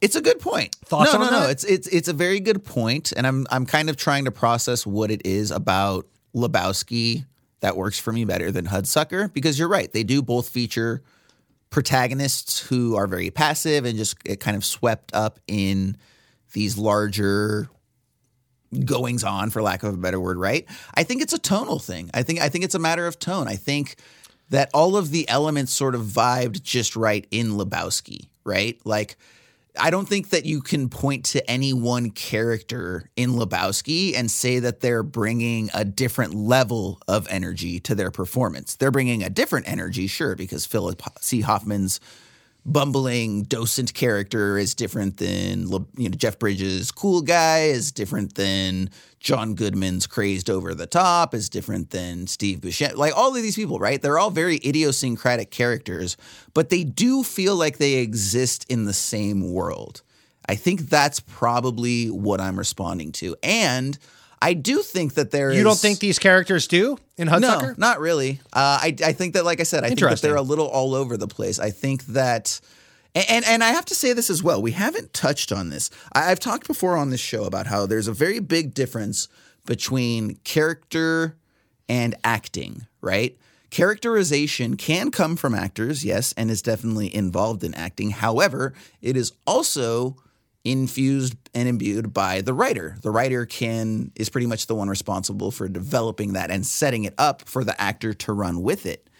I admittedly think this film works much better without Tim Robbins. Here's the thing about Tim Robbins, and perhaps it's one of these issues that's unfortunate because it is sort of tethered to his public persona, and I don't always like to make that comparison, but Tim Robbins is a really smart dude, you know, and he has a very distinctive energy that is very serious. It's what makes him great as Andy Dufresne in Shawshank Redemption, right? When he's getting grilled up on the stand and they're like, well, isn't it pretty convenient that the gun is missing? And he's like, no, it's decidedly inconvenient because I'm innocent of this crime, right? He's always been these very sort of strong, intelligent characters. And I think that this film is why we don't see him. Like, I think he's trying to be Jerry Lewis, but I think he's so not Jerry Lewis that it just kind of comes across as, I hate to use the word inauthentic because none of these characters are real, but I think that he is an inauthentic cartoon character, so to speak. I think that Maybe you don't go full Jim Carrey, but interestingly, I think the perfect Norville is actually in this film, and it's Bruce Campbell. I think if you put Bruce Campbell in that Norville character, all of a sudden, the over-the-top cartoonishness that defines the film as a whole is inhabited by the protagonist. I think that's what feels incongruent to me. You want to have your protagonist match the world that he's in or be completely opposite for intentional juxtaposition, but I don't think they're going for that. And be the straight man. I don't think that's what they're doing for. He's hamming it up. He's doing these silly dances. He's contorting his face and doing all these very cartoonish over-the-top expressions. And again, it doesn't feel authentic coming from Tim Robbins. I think that's a huge part of my problem. Thoughts? That's fair. That's fair. I do think Bruce Campbell's too smart for that role. I think he's too savvy. I think if they're looking for a dumb rube, I think that he's played dumb though. I mean, Ash is dumb. I don't know that it's his titular character from The Evil Dead. The first one, guy's dumb the entire 90 minutes. I think he could pull it off. I mean, he's savvy. Like he puts the chainsaw, like he figures out how to, beat the people at their own game and all of that. He always kind of wins the More day. so in the second one, but less so in the first one. Offhanded way. But I do see what you're saying. Yeah, that's fair. Yeah, go ahead. Yeah, I think they're looking for someone completely over the top stupid. I think that maybe a young Woody Harrelson at the time could have been a good. Just someone who's a little bit more comedic. Like Tim Robbins doesn't have comedic chops. That's just the fact of the matter. Maybe if you want to have him play, that's fair. Play into type, right? If you put a very serious character in the context of a slapstick film, I think he could be that guy. He nails the charming beats, but maybe not the comedy beats. Like I think he's innocently charming at times, and I think he can land that. Yeah, but. And there's also times, they're also like the characterization, again, to get back to that, is kind of inconsistent because I don't know if he is supposed to be smart. I don't think he is. But then there's the scene where he's being grilled by Musburger at the very beginning when he gets in the office. And he's like, hey, you're an idiot, right? And he's like, no, I'm not an idiot. And he's like, no, you're an idiot. You'd be perfect. And he's like, no, I graduated top of my class. And he's like, yeah, but it was like a bad school, right? He's like, no, it's this. And he's like, okay, but surely, you failed all your classes. He's like, no, I graduated top of my class. And then he's like, get the hell out of here. You're too smart. So how does that work with him being dumb? Well, it was the school he went to. It was like some community college. Well, no, it was Muncie, like Indiana. He was the top. I get that. But what I'm saying is I think, I think he was, if you're telling me he graduated top of his class and all this, even if it's a small school, like that still doesn't mean you're dumb. You still graduated at the top of your class for a small school. In Palookaville, Indiana, he's king shit of fuck mountain, basically is what they're saying. Like, he's the top of his class, but what's his class? Like, look around at the toothless yokels. Feels a little elitist. I'm not going to lie. That's all I'm saying. Oh no, it was absolutely elitist. But But it was elitist by. I guess if that's your point, you're in New York City. But again, like a lot of these things, we're setting him up as an elitist. A lot of this, prick. we're making inferences, and I really feel like if it wasn't the Coen brothers, if it was Yui Bowl who has a bad reputation, suddenly we're like, did you see what he did? He didn't even motivate this and that, and that's why I go back to that comment of I feel like the Coen brothers' reputation since then. We give them a pass on some of these things where we might hold it against other filmmakers. It's not even their reputation. It's their execution. True. And I think it's that's a deserved reputation. I'm not saying it's not well-deserved, but that is their reputation, that they're brilliant filmmakers. But it's a reputation. And they demonstrated that. This is a brick. But they can still make a bad film. This is a brick in that wall of their reputation. Sure. This is an important brick. They're firing on all cylinders here. I mean, there's no detail left unchecked in this movie. This movie is full of just amazing detail. And I will agree with you that if you strip away all the minutia and all the detail and all the whimsy, that you're left with very little on the bone. But because it's the Coen brothers, it's their distinct brand of whimsy that makes it so lovable and the characters so fleshed out and so enjoyable. And the dialogue so witty. And I do think that unfortunately, you could pull the curtain back on the great and powerful Oz of a lot of their movies and look at the weak old man that's sitting there pulling the levers. It's sad but true. But they're still auteurs. I think you could do that to probably a lot of auteurs movies if you want to strip them back. But I think that they have such a distinct style that when you see a Coen Brothers movie, you know in 10 minutes, 5 minutes, 30 seconds, this is a Coen Brothers film. And it's a lot of fun. The ride that they take you on is fun. Absolutely. And now a quick word from our sponsor. Yo. What up, cuz? I'm bored. Well, let's have some fun then. You saying what I think you're saying? Damn right. Check this out. Sitting with my homie feeling kinda lame. We've been getting pretty bored of these video games. I think it's time to move. Yo, I hear what y'all saying. And just like that, my homie's hips started swaying. I need someone to sway with. Chicks think that we're losers. Let's head to the store and invest in some hoolas. We got no car, so we ride the bus. Head downtown to the Toys R Us. Grab 2 hoops, head back to the casa. Yo, you ain't Lion King like Mufasa. Have you saying, did I do that? Like Steve Urkel. Who knew you could have so much fun with a circle? Aw shit, look at that thrust action, son. Damn right, I was born to hula hoop, kid. You can hula hoop at home or hula hoop in the streets. Just move your hips back and forth like you're a freak in the sheets. We're both virgins, but not for long. We might just find some ladies by the end of this song.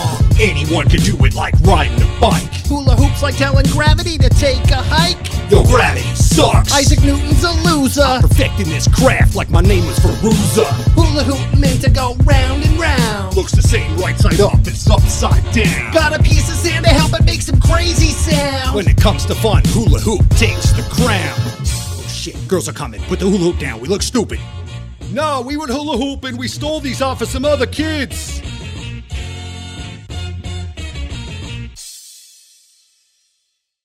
And now back to the show.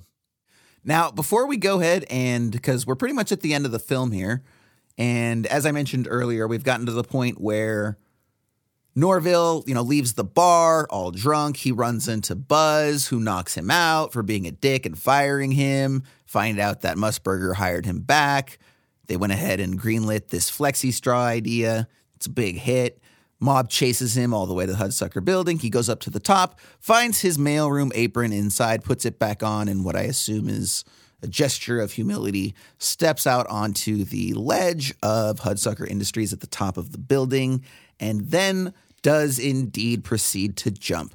Now, before we get to the final sequence that wraps everything up, the one thing that we really haven't mentioned is the score.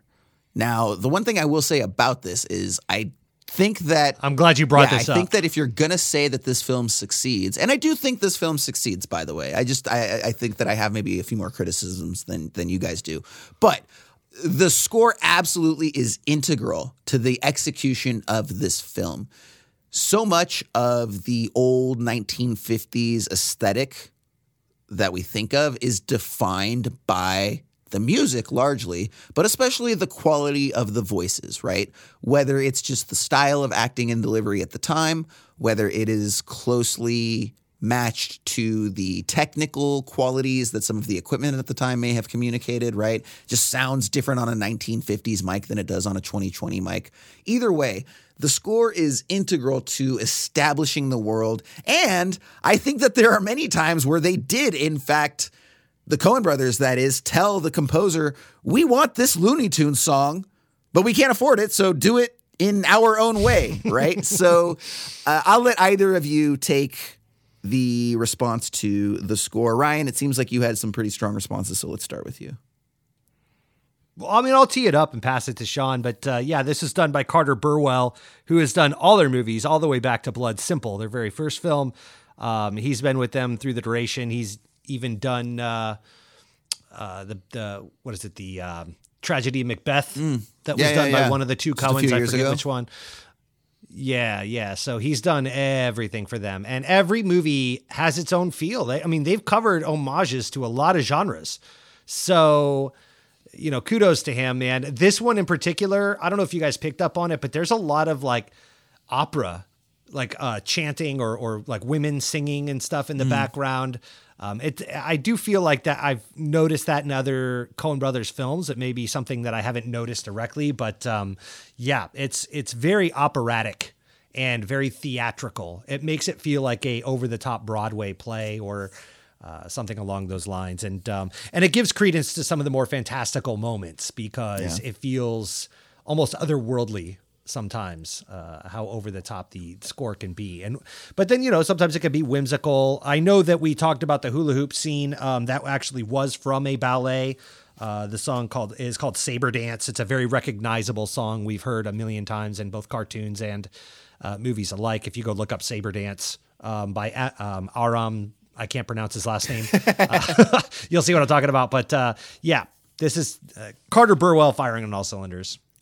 Nice. All I'll say to the music is that it is a great score. As far as like them interweaving the music from those cartoons, whatever, that's all public domain. I mean, they could just do it themselves if they wanted to. It kind of gave me honestly a not Sam Raimi, a Tarantino vibe, because Tarantino loves to use cheap licensed music instead of just having scores. And so it kind of there was a lot of that time where I'm like, oh, hey, I recognize that. Oh, I recognize that. It's funny. It reminded me, a quick story, that I went to a college football game last weekend, and they played a piece of music from the Jupiter Suite from Holt's Planets. And my son, who's 10, and my daughter, who's 6, hear this piece and go, hey, that's from Bluey. So when we were kids growing up, because we're all roughly the same age, we heard classical music from Bugs Bunny cartoons and whatever. Bugs Bunny goes and plays, and the piano has all this shenanigans, whatever. Like, we heard a lot of this classical music, so that when we got a little bit older and we heard it in context of what it's supposed to go, we were like, oh, that's Beethoven's Ninth. That's what that's called, or that's Mozart's Handel, or what I'm saying, like not a thing, Mozart's whatever. So my point is that Bluey is now taking up that mantle, which is funny. But no, the music was great. I really enjoyed the score of this as a music major, a musician myself. For me, usually the score is either going to elevate a movie or do nothing for it. I mean, unless the music is bad, but usually if you're making a major motion picture, you're not making bad music. But there have been times where I watch the movie and go, I don't even remember there being music. It's just, it wasn't a factor. And for me in this, it was definitely, I think the music elevated the movie. 100%. Absolutely. Agreed. Yeah. Now we get to our final sequence, and I do have to admit, there's a lot of examples where this film totally works for me. And I think what's interesting, I think that if you really break it down, one of the main issues that I have is it feels like almost at times the story and the script are really just devices to get to visual sequences that the brothers want to do, right? Like, there is so much energy in the montage that we spoke of earlier, right? Where the hula hoop is getting approved and produced and manufactured and fails and then succeeds. Like, there is so much energy in that sequence. You could tell that the Coen brothers were just like, this is why we're doing this movie, so we can make this here. And then it gets to the story, and you kind of get the sense they're like, okay, now we got to back to the story. You guys just do some shit, whatever, because then we're going to get to this party, and everyone's going to get to sound like cartoon characters. So let's get there. Come on, let's go. So I think that's, to me, what, again, when this film doesn't work, it's because I feel like the characters are secondary to the world and to the cinematic sequences. Would either of you guys agree or disagree with that? I lightly agree. I will add that for whatever it's worth, this is I believe to be the second script they ever wrote. Right after Blood Simple, they wrote this in 1984 with Sam Raimi, back when they were all homies, back in, I think, Michigan is where they all grew up.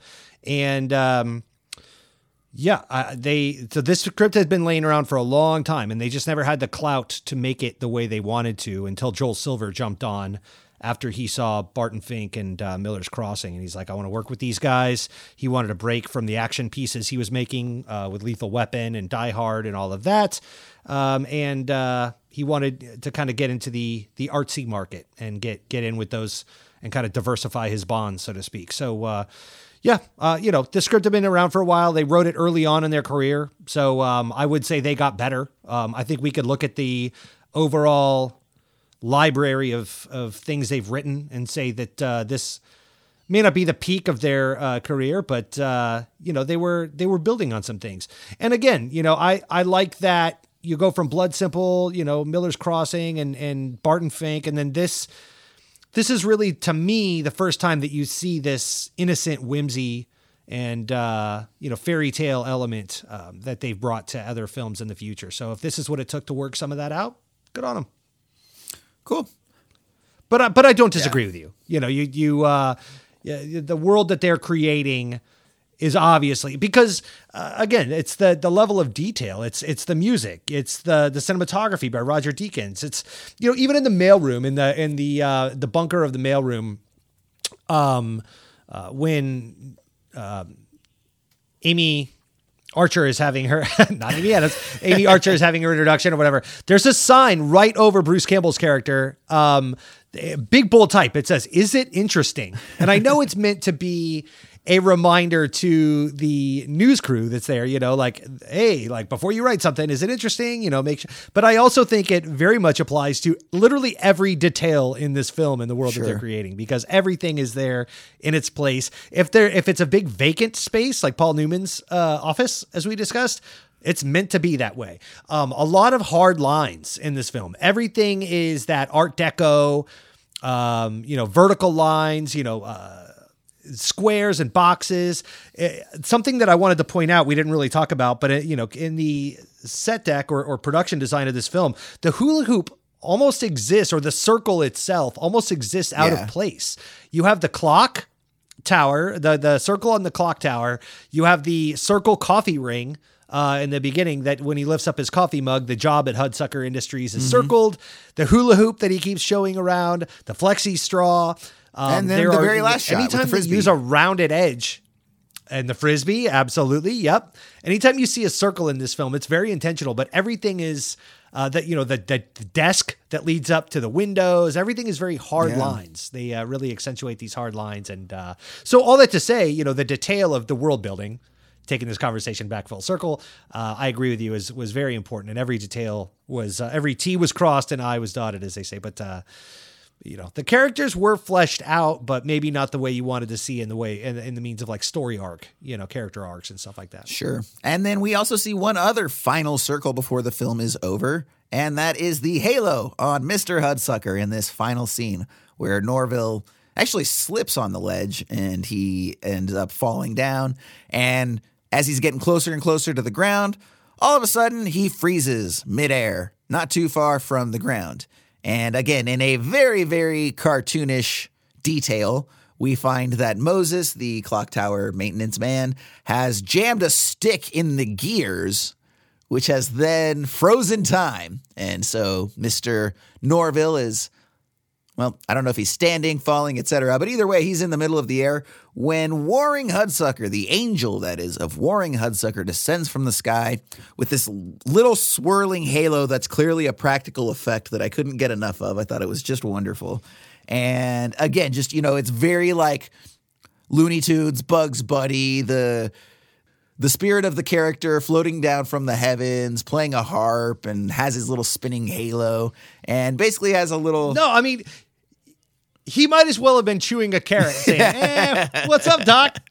As he was falling, freeze frame. Absolutely. And he reveals to Norville that he actually never delivered that letter, that blue letter, to Musburger. And so he asks him to go ahead and crack it open.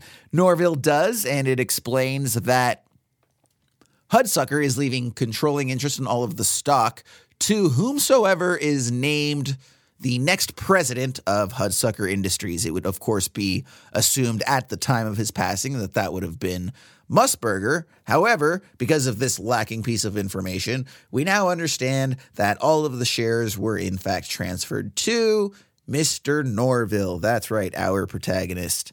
And the last minute he goes ahead and I think there's like, I forget if it's where the clock tower kind of like breaks the stick, but then there's like the dentures. There's somebody's dentures, right, that are holding it in place right before he actually hits the ground.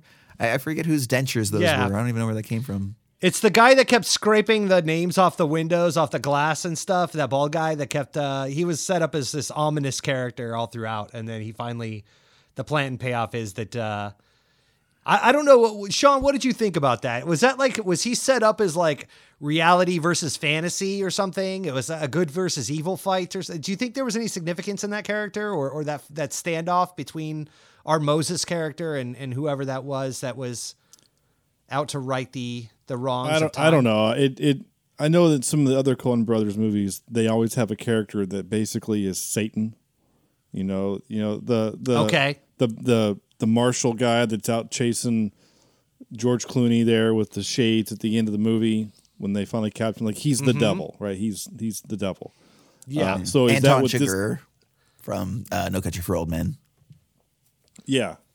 So like, is he? Yeah. A Faustian character. Yeah. So is that what he is in this role? Like all he does is like he scrapes the names off the thing, off the whatever. Like he's. I don't know. Is he the angel of death or something? I don't know. And Moses is, again, quite literally, he's God in the machine. So they have a weird fist fight of two old men, and he gets his dentures knocked out, and so he Bill Cobbs uses his dentures to stop the clock again, which again is weird. Like the clock stops for Tim Robbins, sort of. Gravity stops, but not him. And then Paul Newman is frozen, but these two guys are still whatever. That's what makes they exist out of time, right. Which makes me think like he is as supernatural as is Bill Cobbs, right? Because Bill Cobbs is I think. I mean, coming from at it from a religious metaphor standpoint, like what you're presenting, it's almost like as he's scraping the names off the glass each time one of these people dies, it's like he's removing them from the earth, right? Or removing their names from the book of life or something along those lines. Yeah, that makes sense. If you want to look at it from a metaphorical standpoint, yeah, sort of the angel of death thing, like you mentioned. That does make sense. I do appreciate that. And of course, by the time the dentures get smashed up, Norville is so close to the ground that he actually doesn't encounter any damage whatsoever. With his newfound fortune, he goes running off. And like I said, they're able to have Musburger committed. And we get the final shot of Norville still in charge. And he has created the Frisbee. He throws it out the window. And the film comes to an end. And that has been the Hudsucker Proxy. So obviously a lot to appreciate about this film, while acknowledging that it is a film that is made for certain types of viewers. Now, for kids.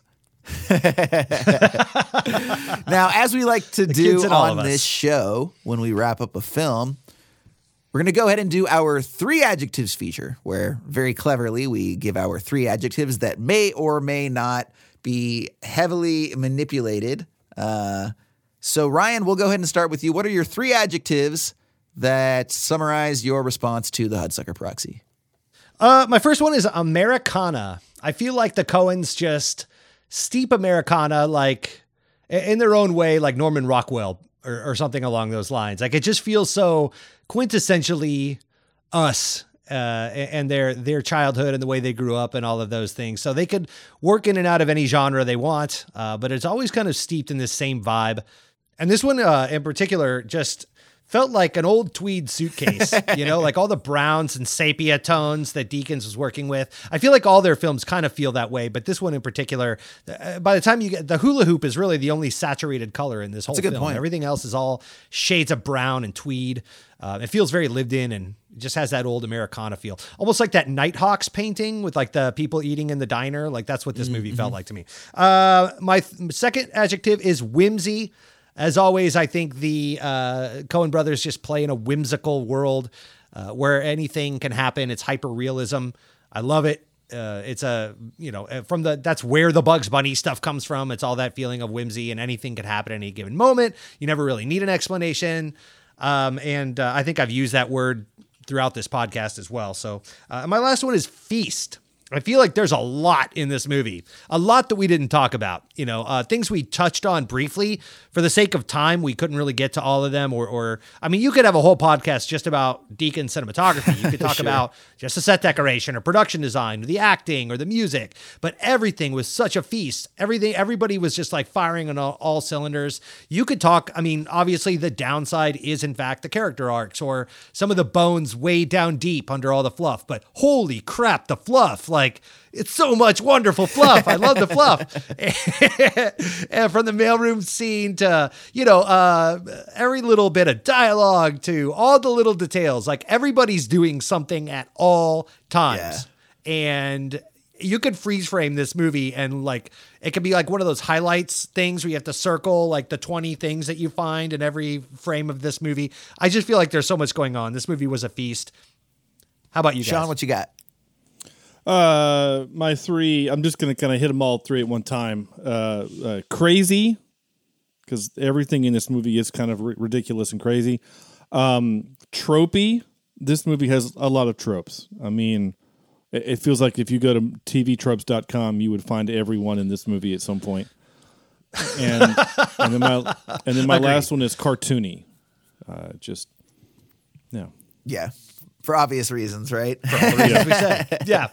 Yep. And so that's funny that that's your last one because that's actually my first one. You've heard me refer to it this way the entire review here. Yeah, cartoonish is just a perfect way to describe this film. The other thing that I didn't really mention is that, I mean, we kind of mentioned it indirectly, but just didn't specifically call out that this is a very plot-heavy film. I was very surprised as I was going through and I was building out the notes for the episode and everything, how many story points there were, and I think that's kind of one of those aspects we talk about, right? Like the pie chart, right? Every film has a pie chart. Where did all of your resources go? Did you put most of your resources into the cinematography so the writing fails, or did you balance everything out equivalently, right? There's so many different ways. I usually like to use the analogy of like an RPG character creator, right? If you're Aaron Sorkin, you're putting like 3/4 of your points into screenplay. Whereas if you're maybe Ken Russell, you're doing the same with your visuals, right? But this is a very plot-heavy film. It's very narratively driven, but unfortunately, the way that I look at it, it does come at the expense of some of that character development and the character arcs, as we spoke of. And then my third adjective is inconsistent, for many different reasons that we talked about, just from the acting, right? How there's not necessarily always a consistent through line with the energy, the sort of disparate nature of the effort that's put into some of the visual sequences and not put into maybe some of the character or screenplay elements. So I still very much enjoyed it, but I did find it to be inconsistent at times. So cartoonish, plot heavy, and inconsistent. That summarizes my response with Hudsucker Proxy. By the way, almost no hyphenating on today from 3 of us. So for 9 adjectives, only 1 brief hyphen in plot heavy. That's got to be some sort of record for us. All bringing us to our final formal ratings. So if this is your first time listening to us, thanks so much. We do a little bit different grade rating system. Ryan likes to use the traditional grade, A+ through F. I like to use star ratings, 1 through 5. And then we'll have Sean, who's free to use either of those or any unique rating system of his choosing. So, Sean, I'm going to go ahead and start with you. What kind of a system do you want to use, and what's your final response to this film? Well, with my podcast, we always do an out of 10, a score from 0 to 10. Okay. And though usually I do some kind of ridiculous decimal system, because when you have over 400 episodes, you have to have some way of differentiating between a 7 point. That's a problem I wouldn't have even thought about. You have to have a differentiate between a 7.53 and a 7.54. Something gave it the extra. And this is not the case. So I just gave this movie an 8 Bruce Campbells out of 10. Nice. I like it. Love it. Ryan, what you got? I'm giving this one an A-. I really love this movie. Nice. It's not their best. It's not the best movie I've ever seen, But holy crap, is it fun. And it's one of those movies, too, that I think you could recommend to almost anybody. I think that anybody could watch this at face value and enjoy it. You don't have to know who the Coens are. You don't have to like a certain genre of movie. It's just a playful, whimsical, fun movie. You could just put it on any time of year. Your Graham could watch it. Your kids can watch it. There's nothing really crass about it. It's pretty censored down for a Coen Brothers film. It's maybe their tamest ever. But yeah, I love this movie. A-. How about you, bud? Nice.